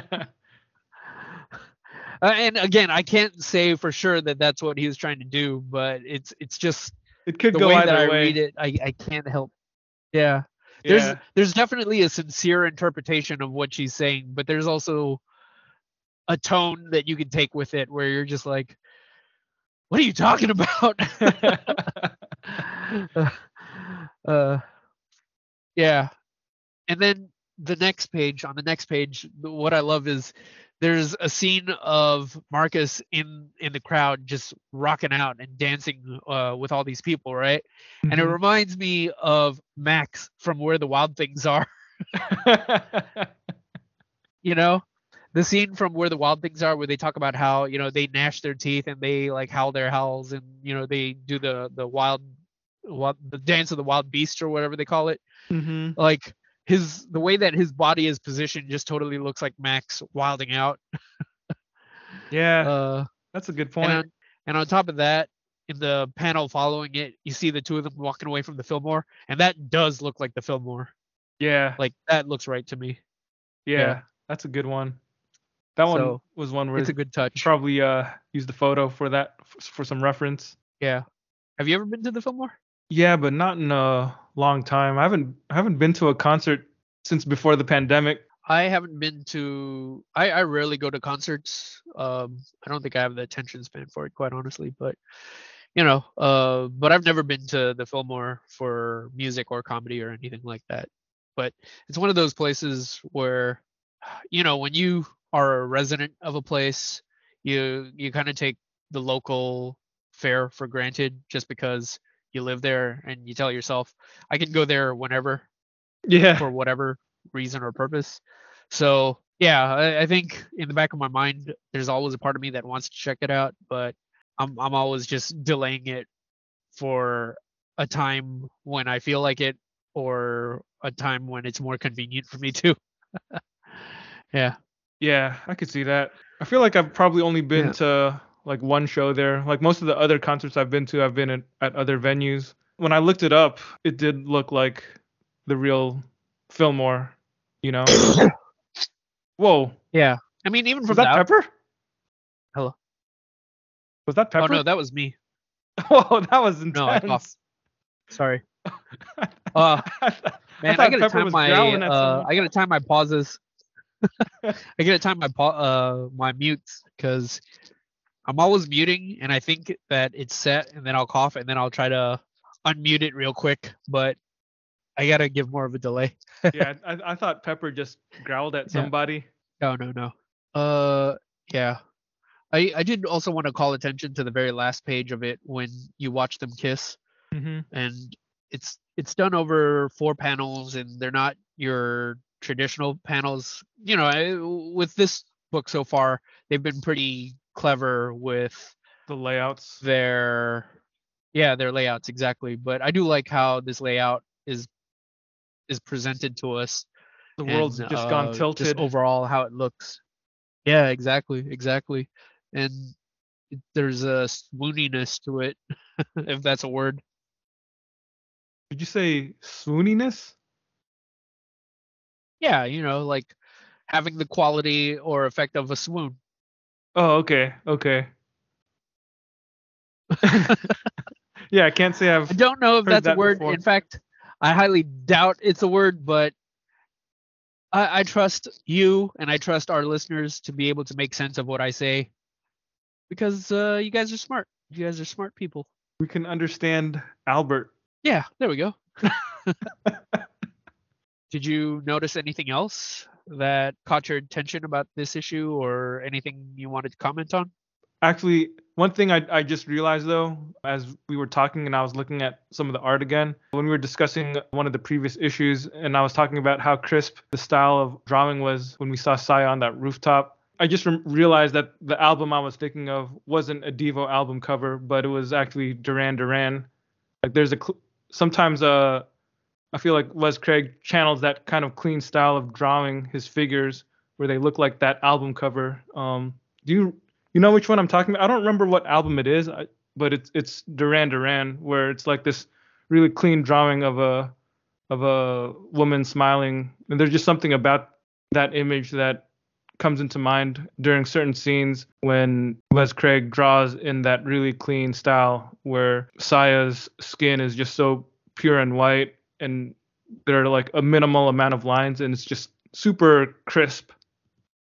But anyway, yeah, that's all I was thinking about. Um, yeah, I don't know what you're talking about because I don't really listen to too much Duran Duran. So, but I will say that the color scheme does remind me of a bunch of those 80s posters. I forget what they're called. You kind of saw them all the time in barbershops in the 80s where they have that aesthetic of neon colors, weird geometric shapes, and then there was always like this really pale figure at the center of it. And yeah, I wish I could find the name of that poster or that style, but I don't have a name for it. We'll do a Google image search after this. Yeah, yeah. I mean, we did see. I feel like we saw a bunch of those posters growing up. They were just kind of everywhere. Mm-hmm. Anyways, yeah. You ready to move on then? Ready and willing. All right. Deadly Class, issue 10. Marcus wakes up in the park naked with Saya, and he freaks out at the realization of what he's done. And to add to that, he's severely late to work at the comic shop on one of the biggest sales days of the year. That's a huge no-no. Don't do that. Never do that. I That's know that's how that would piss me based on off. yeah, based on that one action alone, I can honestly say that I judge him and deem him a terrible person. Yep. He immediately bolts for the store and arrives to a crowd of glares and complaints. As the day draws on, Marcus's hangover just gets worse and worse, culminating in self-inflicted explosive diarrhea. With his clothes completely soiled and nothing to clean up with, he uses his boss's shirt as just as his boss walks in to see it. He is fired on the spot. Saya, Maria, Willie, Billy, and Lex arrive just in time to witness all this. The group head off to the Tenderloin. Tonight's the night. They set their explosives. They set the explosives off and enter the building, only to find themselves in the middle of an ambush.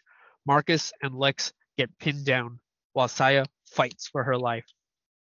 As Saya struggles, she wonders where her backup, Maria, is, until she realizes that Maria is already in the room watching all this, and she sees Maria's face as she asks, "You fucked him, didn't you?"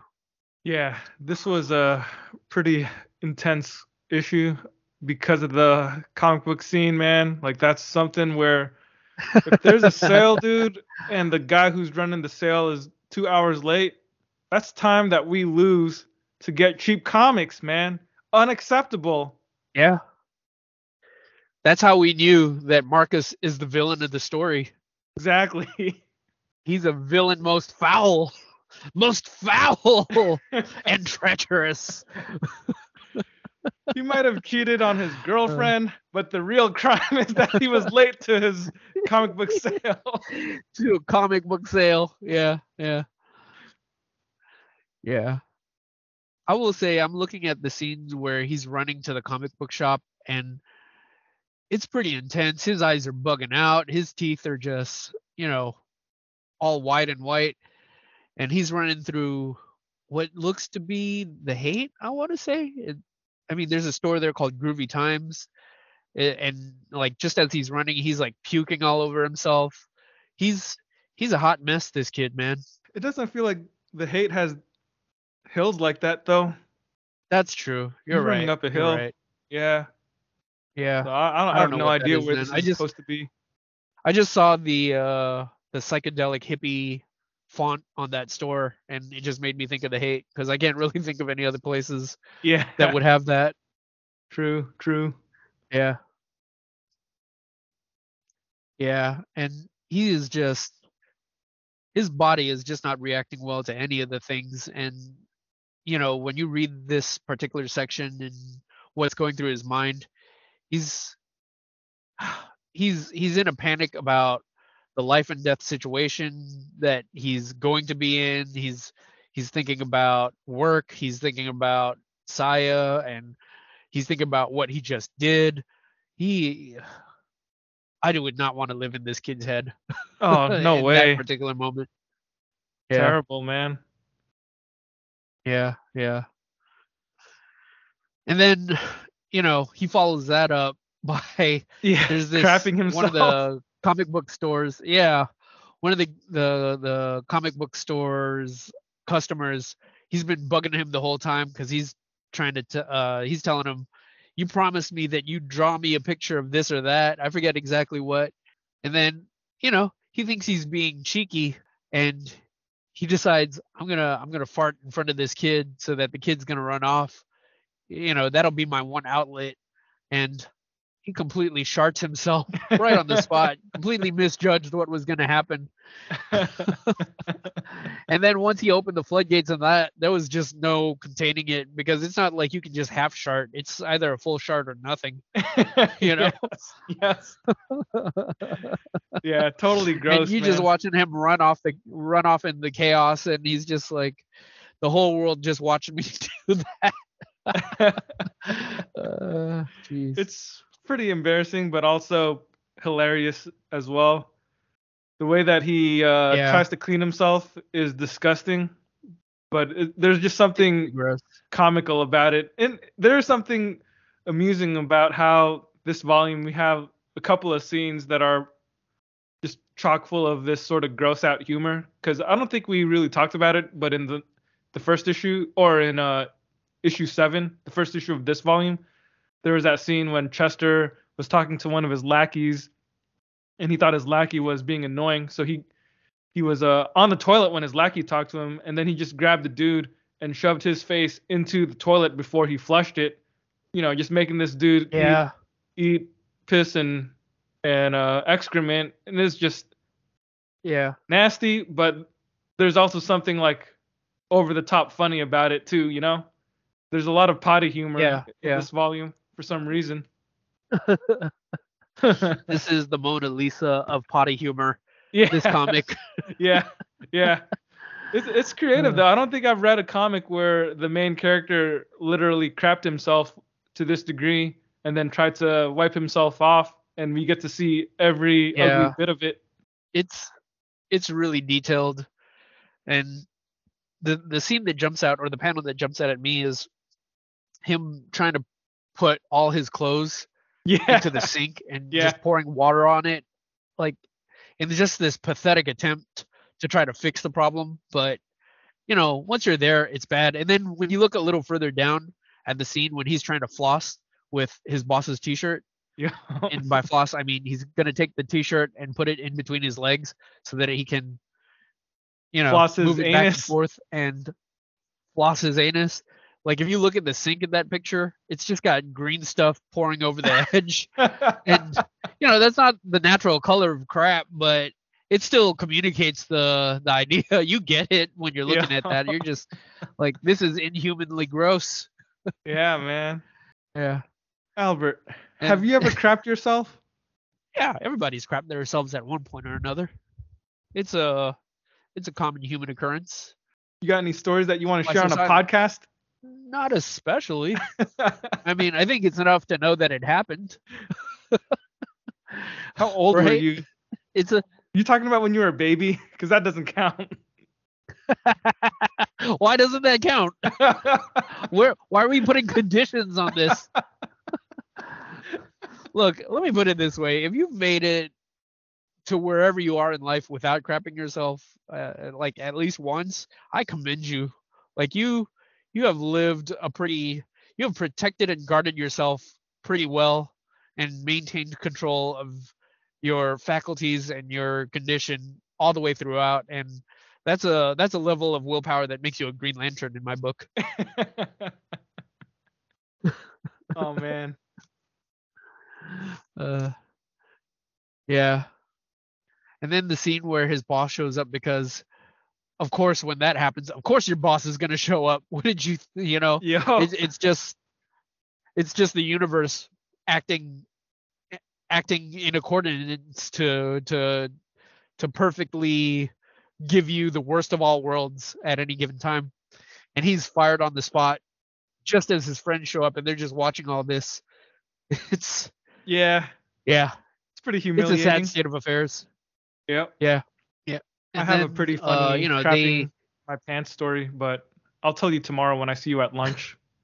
I don't you want don't it on want the to put it podcast. in the podcast. Okay. Not yet. Maybe we'll save that one for the Patreon. Exactly. So if you pay extra money, you will hear about the time that we crapped ourselves. Yeah. That's a feature, not a bug. Yeah. Right. Well, I will say this about this issue. The one thing that I like is, and maybe this is something that I enjoy as I get older, Mhm. but the one thing I like about this, about how the entire love triangle thing plays out, is Maria, towards the end of the issue, she just figures it out, right? And I think I've become accustomed to reading a lot of stories where they really tease that out, or they really play it out, and they try to get really cute or clever with how it's all revealed that someone cheated on another person. But Like Dawson's Creek or something. I'm uh I mean, even in comics we see this sort of thing where they really want to tease out the drama, so they really prolong it and stretch it out, and make it about the character trying to hide it until he just bends over backwards so much that he can no longer hide the fact that he did this wrong thing. And then he's caught because of, or the person is caught because of, their hubris, or a trick of fate or something like that. But Mhm. to forego all that and just to have her know, and I can see the argument that people would make that, well, how did you know? Why did you know? Like, and maybe it doesn't matter, right? I don't know if you feel that way. If, like, if you need to have some sort of explanation for why she knows. Well, in this Sometimes, instance, I feel like there's a good reason why Maria knows because of the stuff that happened in the previous issues where she saw the two of them on the rooftop looking at his diary. So already yeah, right there, she number one, they're together yeah, alone on a rooftop, and then uh yeah, looking at the diary, I'm I'd have to go back and look at that page to see if she realized that's what they were looking at, but it's still yeah, this kind of moment of intimacy, emotional intimacy between the two of them. And then yeah, that other yeah. scene at the end of issue 7 when she's spying on them from the tree and shoots the arrow at them when they're alone. I feel like that's enough for her to have the idea that Well, but Marcus is cheating. right, right.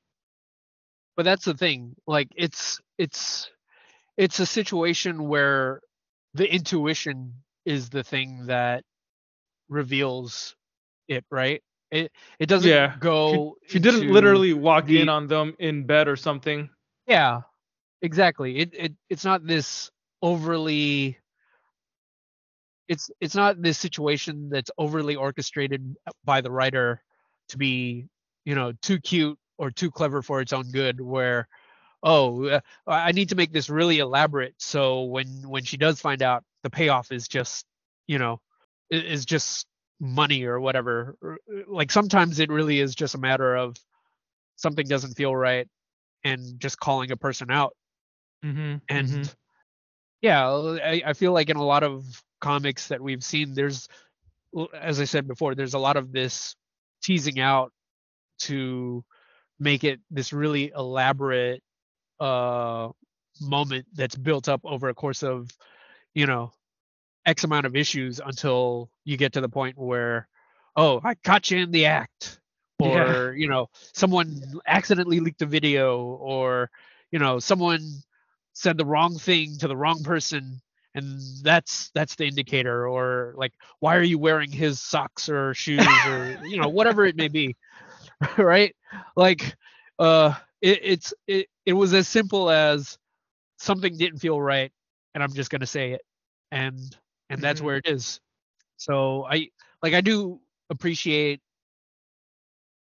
occasionally stories that just forego all that and just get straight to the point. Um, Yeah. yeah, I was gonna say I've been watching Ozarks recently, and that's a show that does that sort of track. That's a storytelling choice on their part. But the thing about it is they do it for everything, so it is getting a little tiresome. Where whenever they try to build up to something, they always cut it really short, and they choose not to give you the build up and just kind of feed you the direct consequences right then and there. Hmm. I But see. yeah, but I think in a perfect world you get a decent mix of both of those kinds of storytelling techniques. Yeah. Um, yeah, Yeah. It wouldn't be right to say that one is absolutely better than the other. It's just all about the execution and the yeah, context. absolutely, absolutely. It's an observation that tickles my fancy. Mhm. Shall we cover the next issue? Yeah, let's go for it. Ahem, ahem, ahem. I'm trying to You clear did my not mute throat, but yourself. without like just. Well, yeah, because I was already in the middle of speaking, so I thought I'd just give a dainty cough instead of blowing out your eardrums with my regular hacking and Huh, hacking. no. That was pretty unpleasant. Yeah, yeah. Deadly Class, issue 11. The battle rages on when Billy and Willie attempt to make an entrance. The back door is reinforced, so they won't be making it in that way. Saya gets free and kills her attacker, at which point Maria and her get into it. As the two fight, Maria talks about how much she loves Marcus, but Saya brings it back down to earth, telling her that that behavior has to end and that people don't fall in love. The fight is then interrupted by two more attackers. As Maria fights, she has an epiphany. She has been manipulating Marcus, and she has had rose colored lenses about their relationship, as well as her relationship with Saya. Their world is a harsh one, and these kinds of indulgences are not only beneath her, but they're a risk. She gains mastery of her over her faculties and finds the will to fight. Marcus escapes into the basement to find Headmistress Ranks being held captive in a cage. It's safe to assume unspeakable things have happened to her. Within seconds of realizing it's Marcus, she screams out for him to be killed. Chester fires and kills her accidentally, ending her miserable life. As Maria is choked out by her second attacker, Saya and Billy save her. Chester and Marcus continue to hunt for one another in the dark when Marcus unleashes all the abused dogs Chester has kept caged up. They immediately attack and kill him. That is the end of Chester. On his way out, Marcus finds Chico's severed head. It's the evidence that they need and they take it with him as they escape. He and Maria run into each other on the way out. They exchange words about the mistakes they made and about their hurt feelings. Marcus tries to apologize, but Maria just doesn't want to hear it. They step out of the building only to come face to face with Chico's family, holding Willie captive. They have some explaining to do. That is the end of issue 11 and volume 2. Yeah. It's a heck of an ending. Definitely something that makes you want to find out what happens next. It's a huge cliffhanger.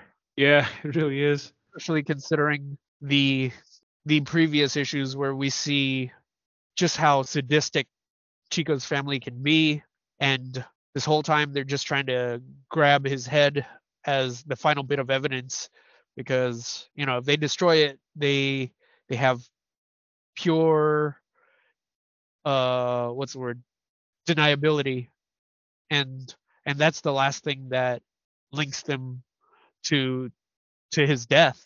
And what happens? They step right in it just as they're coming out of the house. And it's another example of that thing we were just talking about in the last issue, where instead of building it up or finding ways to tease it out any further, it just so happens that Chico's family is right there, and it's just the right amount of build up, just for the right amount of payoff in that final moment. That's right. Yeah. I do think there was some stuff about Maria and Saya's fight there where, when you look at it from a distance, it feels like it's a lover's quarrel. It's this love triangle between these two people. But Saya's response to that is, I don't know, I felt like it was a very real response considering the kinds of lives that they lead. The part where she says people don't fall in love. It's people don't fall in love, and it's time to grow up, and you're getting soft, and it's this realization that this isn't a conventional high school where we can have these kind of fights and get all giddy about it, and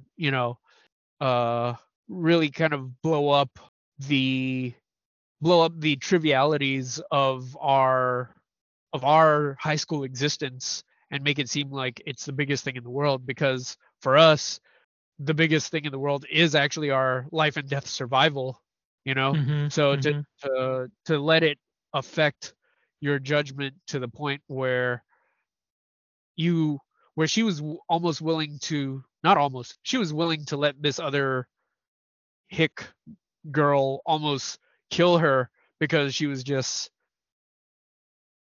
jealous and mad about a boy, a high school boy, no less. She says that at one point. So it's just this moment of, again, bringing Maria back down to earth, just to remind her that we exist in a world where our sole purpose is eventually going to be killing people, and if you let that kind of mentality get in your way, it will not end well for you. Yeah, there's something fascinating about the idea of two friends fighting and having that conversation, because then it does that thing where the conflict is the Yeah. conflict is made Yeah. literal, where usually without the physical confrontation it would just be a war of words and emotions, or just something more abstract. But you layer the fight on top of that, then it becomes physical. It becomes real in a tangible way. Manifest. Exactly. Yeah. Yeah. The action is It is. really well done, though. I think the artwork during these fight scenes is excellent. Like, just as good as we've said Wes Craig has been throughout all these other scenes that are more, I don't know, either contemplative or just scenes of people talking. When it comes to these set piece action sequences, he does a superb job handling the frenetic nature of everything that's going on, the chaos, the violence. Yeah. There's even some like pretty creative ways of killing people here. Like that, I'm thinking specifically of that scene when Maria is fighting the big lady with a pitchfork in the bathroom, Yeah. Yeah. and Yeah. she's able to wrest control of the pitchfork, and The she tip. shoves it into that woman's face, and then like the way that the prongs pierce that woman's head, man, there's Yeah. something grotesque about it, but I admit it made me laugh when I read it. Yeah. Because one of the prongs goes straight through her mouth while the other one goes through her cheek, and like it actually catches the eyeball on the tip of it on the way out. Yeah. It's intense. Yeah, that's super intense. That's some heavy violence. And then the scene, or the moment right after it, when she pulls the bladed part out and just starts stabbing her repeatedly with it over and over. Whew, Yeah. man, Yeah. there there's something that about it that reminds me of a grindhouse movie or a B movie or something. Like the kind of violence that you would see in something like Hobo with a Shotgun. Yeah. Yeah. It's over the top. It's pretty over the top. Hmm. I will say that the interesting thing about this issue is, even though we've been following Marcus over the course of this, and Marcus does play a role in it, like the big emotional beat really is about Maria and Saya in this particular issue. Yeah. Um, like with Chester and Marcus, it's there are definitely emotions involved, but when we're reading, but it's really action oriented on their end, and when we're reading the captions involved with the scenes, the real emotional depth is on Maria's end. She's a pretty big focal point of this issue. So I'm looking at the scene where she's fighting the big lady, and it's in this moment where she has her epiphany, and she says, Saya's right, you need someone to hate to fuel the machine. Manipulation. That bullshit about killing Chico for him, you'd have killed Chico anyway, but you used it to guilt trip Marcus into staying. The boy you think will finally be decent, and the friend you think you can finally count on. No more hoping, no more self pity. You don't need any of them. And these were all scenes that were this writing was overlaid on the scene that you just described where she was killing the Hmm. big lady, right? So again, it's a stark contrast to like this really heavy violence happening, but her having this moment of realization that this is all kind of high school antics, and these are the the stakes that she's dealing with. And by the time you get to the end of the book, or the end of the issue, she's pretty deflated. Like it feels like she's accepted this as a reality, but at the same time, that doesn't make it sting any less, you Yeah. know, when she's talking with Marcus and they're walking out together, and they're both crying. And it's another example of that Grant Morrison thing we talked about, where in a regular story, people break up, but in a story with assassins, they break up in a way that assassins break up, in a Yeah. scale that assassins break up with, right? The thing with Grant Morrison was Superman is like us, but when he does things, he does it on a scale that Superman does things. So it's a similar technique that's used in both these cases, and you see them playing this all out in this over the top grindhouse action, but the emotional beats that are still being worked out is you watching these two in spite of all the action that you've just witnessed. What you're really watching is them break up in front of you. Yeah. uh uh yeah, you're watching them break up in front of you as all this is happening. That's the emotional earthquake that's happening on top of the spectacle and the huge violence that's going on. Yeah.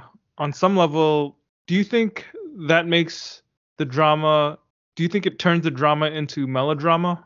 Like what we were saying earlier about Claremont Comics. Uh, Where's that fine line? can you explain what you mean by that? Like Like I like like I where, think where where's the I'm fine hearing line the words that you're saying, and I think I'm understanding it. But go ahead.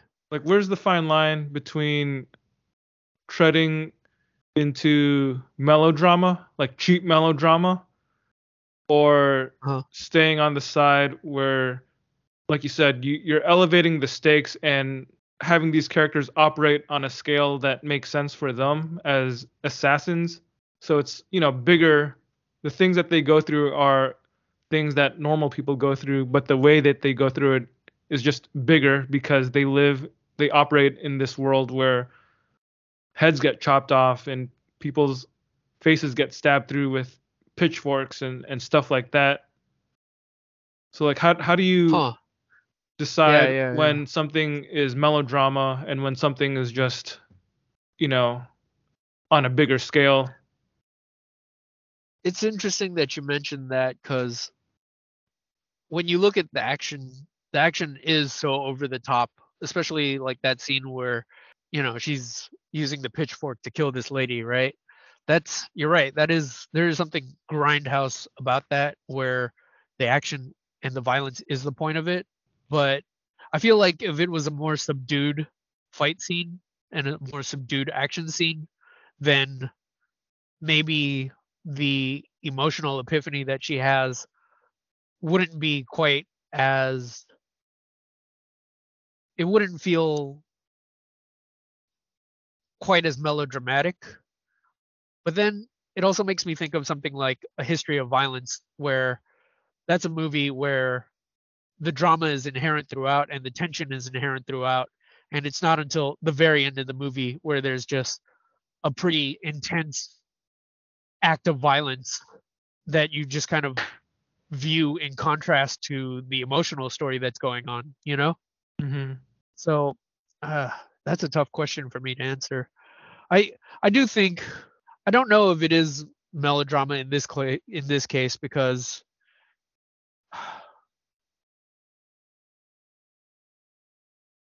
yeah, I don't yeah, that's tough. That's tough. I feel like going back and forth on it. Like part of me wants to say that it doesn't feel like melodrama because these are the stakes that they live in. Like if I am taking this story at face value and this is really a story about assassins living in a deadly world, then it really brings down it, the epiphany that Maria has really gets brought down to earth because when you view what she's thinking in contrast to what we're seeing, it's the realization that how do you expect to have any kind of a normal teenage life if this is the kind of thing that you deal with on a regular basis, right? Hmm. Yeah, I don't know. That's tough. Did you Yeah, have I any feel thoughts like on that? I think I think the first thing that comes to my mind is the way that the prose is written, because I think with Claremont Comics, he tends to use a lot of purple prose and overwrite a lot of stuff. So That's a good because of point. that, it's like he's trying to make everything portentous and everything Yeah. just like points to something bigger when being more straightforward and matter of fact, like the way that Remender writes Maria's internal narration during the fight scene here. Brief. Yeah, it's pretty brief, but it conveys all the information that we need to know, and there's something more honest about it, I guess, because it doesn't feel like it's trying to be more profound than it actually is. It's just the proper level of profundity, and it's I like you know that. I like that a understated. lot. It's not really. It doesn't really feel like Remender's trying to beat us over the head with showing us that she's come to this massive realization. It just feels like This isn't a Shakespearean tragedy for him. exactly. It is its own tragedy without having to exist on that level of a Shakespearean or a Greek tragedy Yeah. where she's, proclaiming to the heavens and to the gods, "Why have thou forsaken me? oh, wearisome fates, who art in heaven, who watch over me, who vex me so." Right. That It would ain't have like been a that at Claremont all. version of this.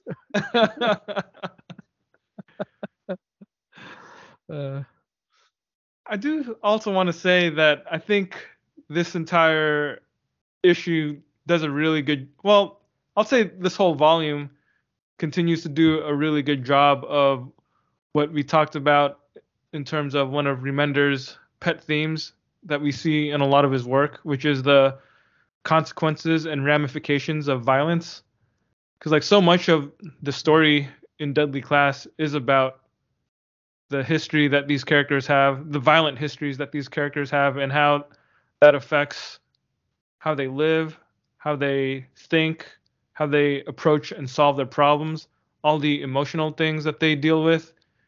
Like there's so much of it that is just colored by violence, from the very basic plot of the story, It works with so many of the different characters where with Marcus we have the violence that he had to endure when he was growing up in that group home situation.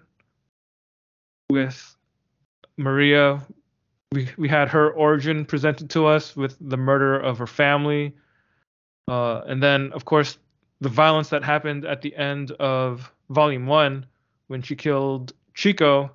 That's the thing that sets this whole sequence in issue 11 into play. Like they're just constantly dealing with the levels of violence in their lives. So like they have all this violence and trauma from their past growing up, and then they did something, several months ago and killed a classmate. They can't really escape it no matter what. Like the same way that they cannot escape the trauma from their past, they can't escape this murder. Like you said, they were so close to, finally getting rid of the last piece of evidence that would tie them to Chico's murder. But just when they walk out the house, he's holding Chico's head casually. And then who's out there except for Chico's father, ready to avenge his son, I guess, and continue this cycle of violence. It's like everything that happens in this story is because of some kind of violence that happened in the past. They really can't escape it. And it just shows you even how they react or resolve their problems, their relational problems with violence. Like the thing that's going on with Saya and Maria. Again, Maria's relationship with Marcus was all based on one act of violence, and then her whole mentality is screwed up. She's depressed and has these mood swings because of what she did, because of the murder. And then you got the whole sequence with Saya and Marcus cheating because he just doesn't care about other people. Then you have the scene earlier in this issue where Saya and Maria get into a fight over Marcus, basically. But there's also like something deeper underneath it too. Like they're not just fighting over a boy, but it does feel like there's some kind of philosophy underpinning that dialogue when they're fighting. Like Saya's calling out Maria for being soft and weak, and that's something that you can't have in a society of assassins. So Yeah. assassins aren't supposed to Well, love. So people don't fall in love. You shouldn't fall in love. So it's like again, it kind of makes you question, like, if that's the case, what was she doing with Marcus? Why is she spending all this time with Marcus herself? Like, does she have some kind of feeling right. for him, or is it just purely physical? So there's like all these different Well, elements that yeah. kind of become raised as you go through the story. Yeah. Yeah. It's interesting that you mentioned Marcus and Saya. And it feels like up to this point that she has some sort of she obviously has some sort of interest in him, but I think most people reading it presume that it's a romantic interest.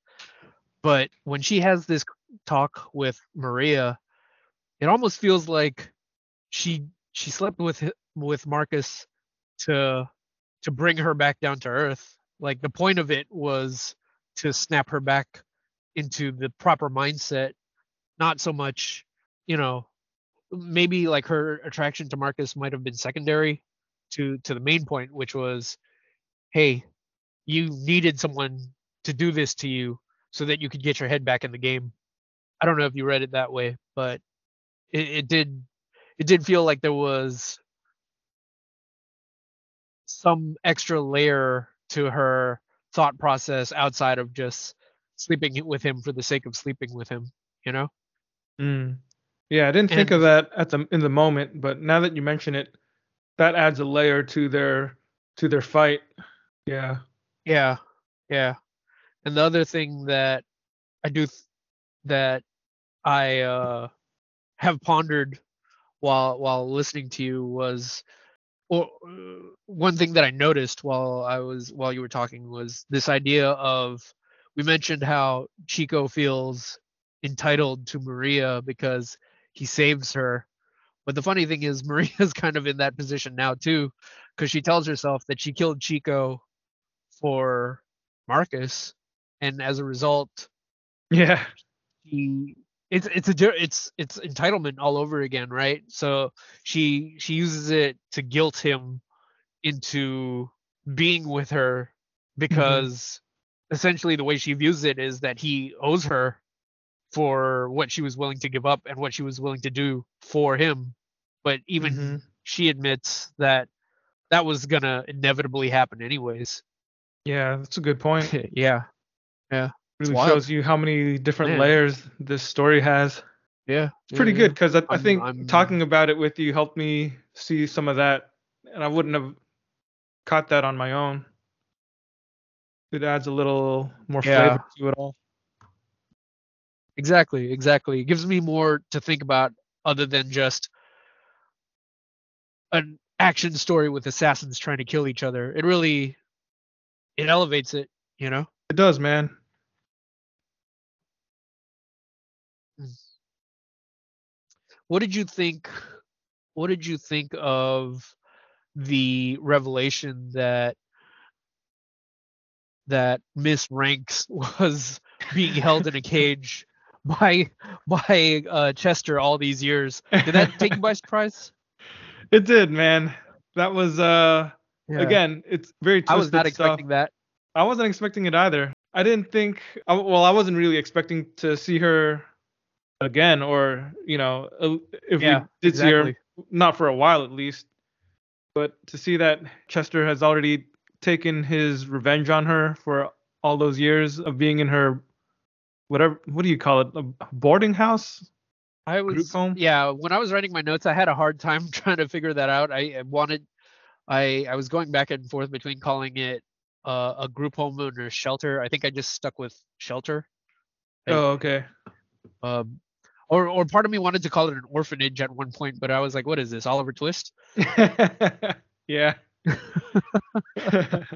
Like, I don't even know if that's the proper term that we use for those places anymore. Yeah, I'm too You know? ignorant, man. Although it would have been funny if it was a Dickensian style orphanage, and what we're really reading is just a 1980s Oliver Twist. uh, Yeah, I mean the way uh, that the scene was drawn when she's in the cage, wearing a pig nose thing. I, I had no Yeah. idea who that was supposed to be until Marcus said Mrs. Ranks, and then her Yeah. dialogue after that is like nonsensical to me, and then she just dies right away. So it's like, oh, okay, that's how she Yeah. met her end. Okay. All right, well, Yeah. she probably deserved It it. was yeah, it was not dignified at all. Not at all, not in the slightest. Yeah. Yeah. And I also wanted to talk about the scene where Marcus finally does kill Chester. Like that's a that's another scene that just points to what I was saying earlier, where there are these moments that Reminder writes out, and he could tease it for a lot more and really play up the melodrama. And this is something that applies to what you were saying earlier too about the scene where Maria is having her epiphany. But the brevity of the language here and what they write in the captions just goes to show that even though this is technically a big moment for Marcus and Chester, like at the end of it all, there's just something that's just so cold and matter of fact about it that it makes it feel more real. And I'm Hmm. going to read the scene. So in the scene, Marcus opens the cage and the dog just jumps on Chester and just savagely attacks him, The like dog's just name is chews him up. Peppermint. That I did notice that too. But this is what Marcus is thinking as it's happening. He goes, "It happens too quickly.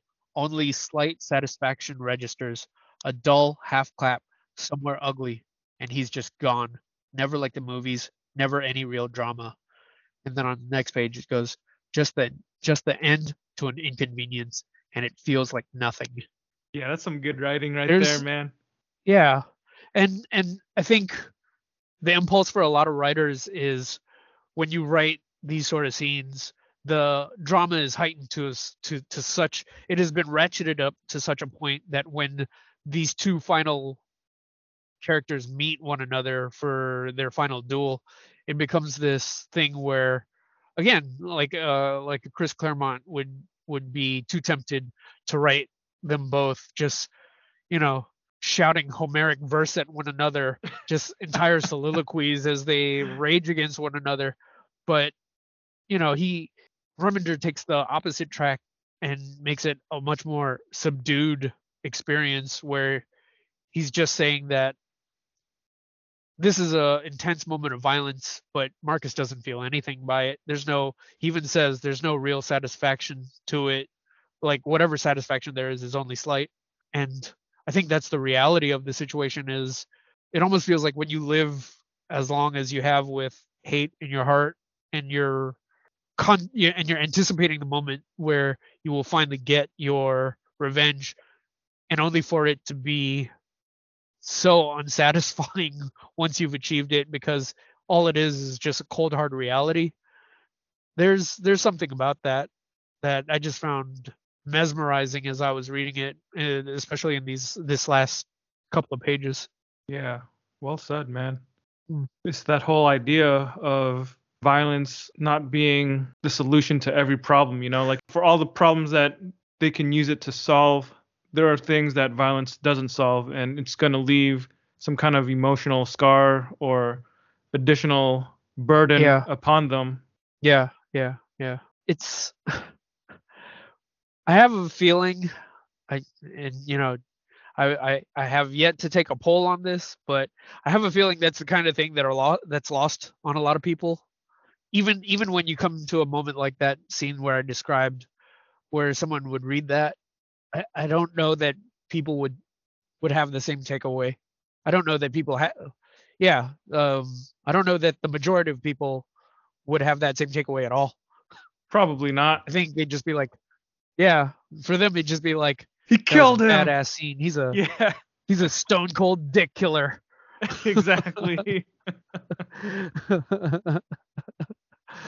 uh, but yeah, there's a reason that those specific choices of words were used. There's a reason that Marcus doesn't feel anything after all this. And yeah, that final page, that sequence of events really it stuck with me, man.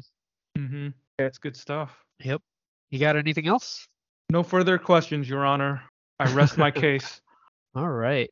Well, I guess we can come to an end on that then. So, you know, if anyone's got any questions or comments, any contributions you'd want to make on this particular volume of Deadly Class, we would totally love to hear from you. Hit us up on Between the Gutters podcast at gmail.com. DM us at Between the Gutters. You can tweet at us at Between the Gutters. You know, whatever. Just let us know, and we will try to respond to you. And you know, if you happen to be listening to us on whatever platform you're listening to us on, if you can give us 5 stars or you know whatever you feel we deserve, well, we appreciate that.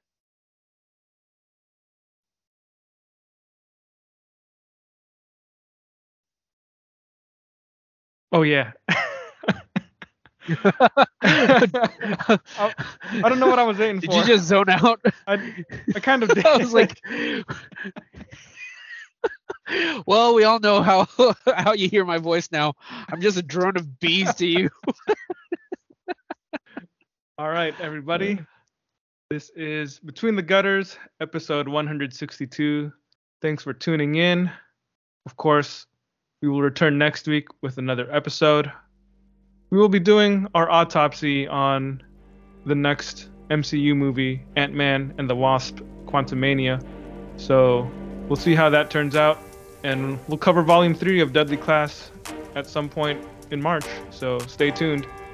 Thanks, everybody. Peace out. Sounds good. Bye.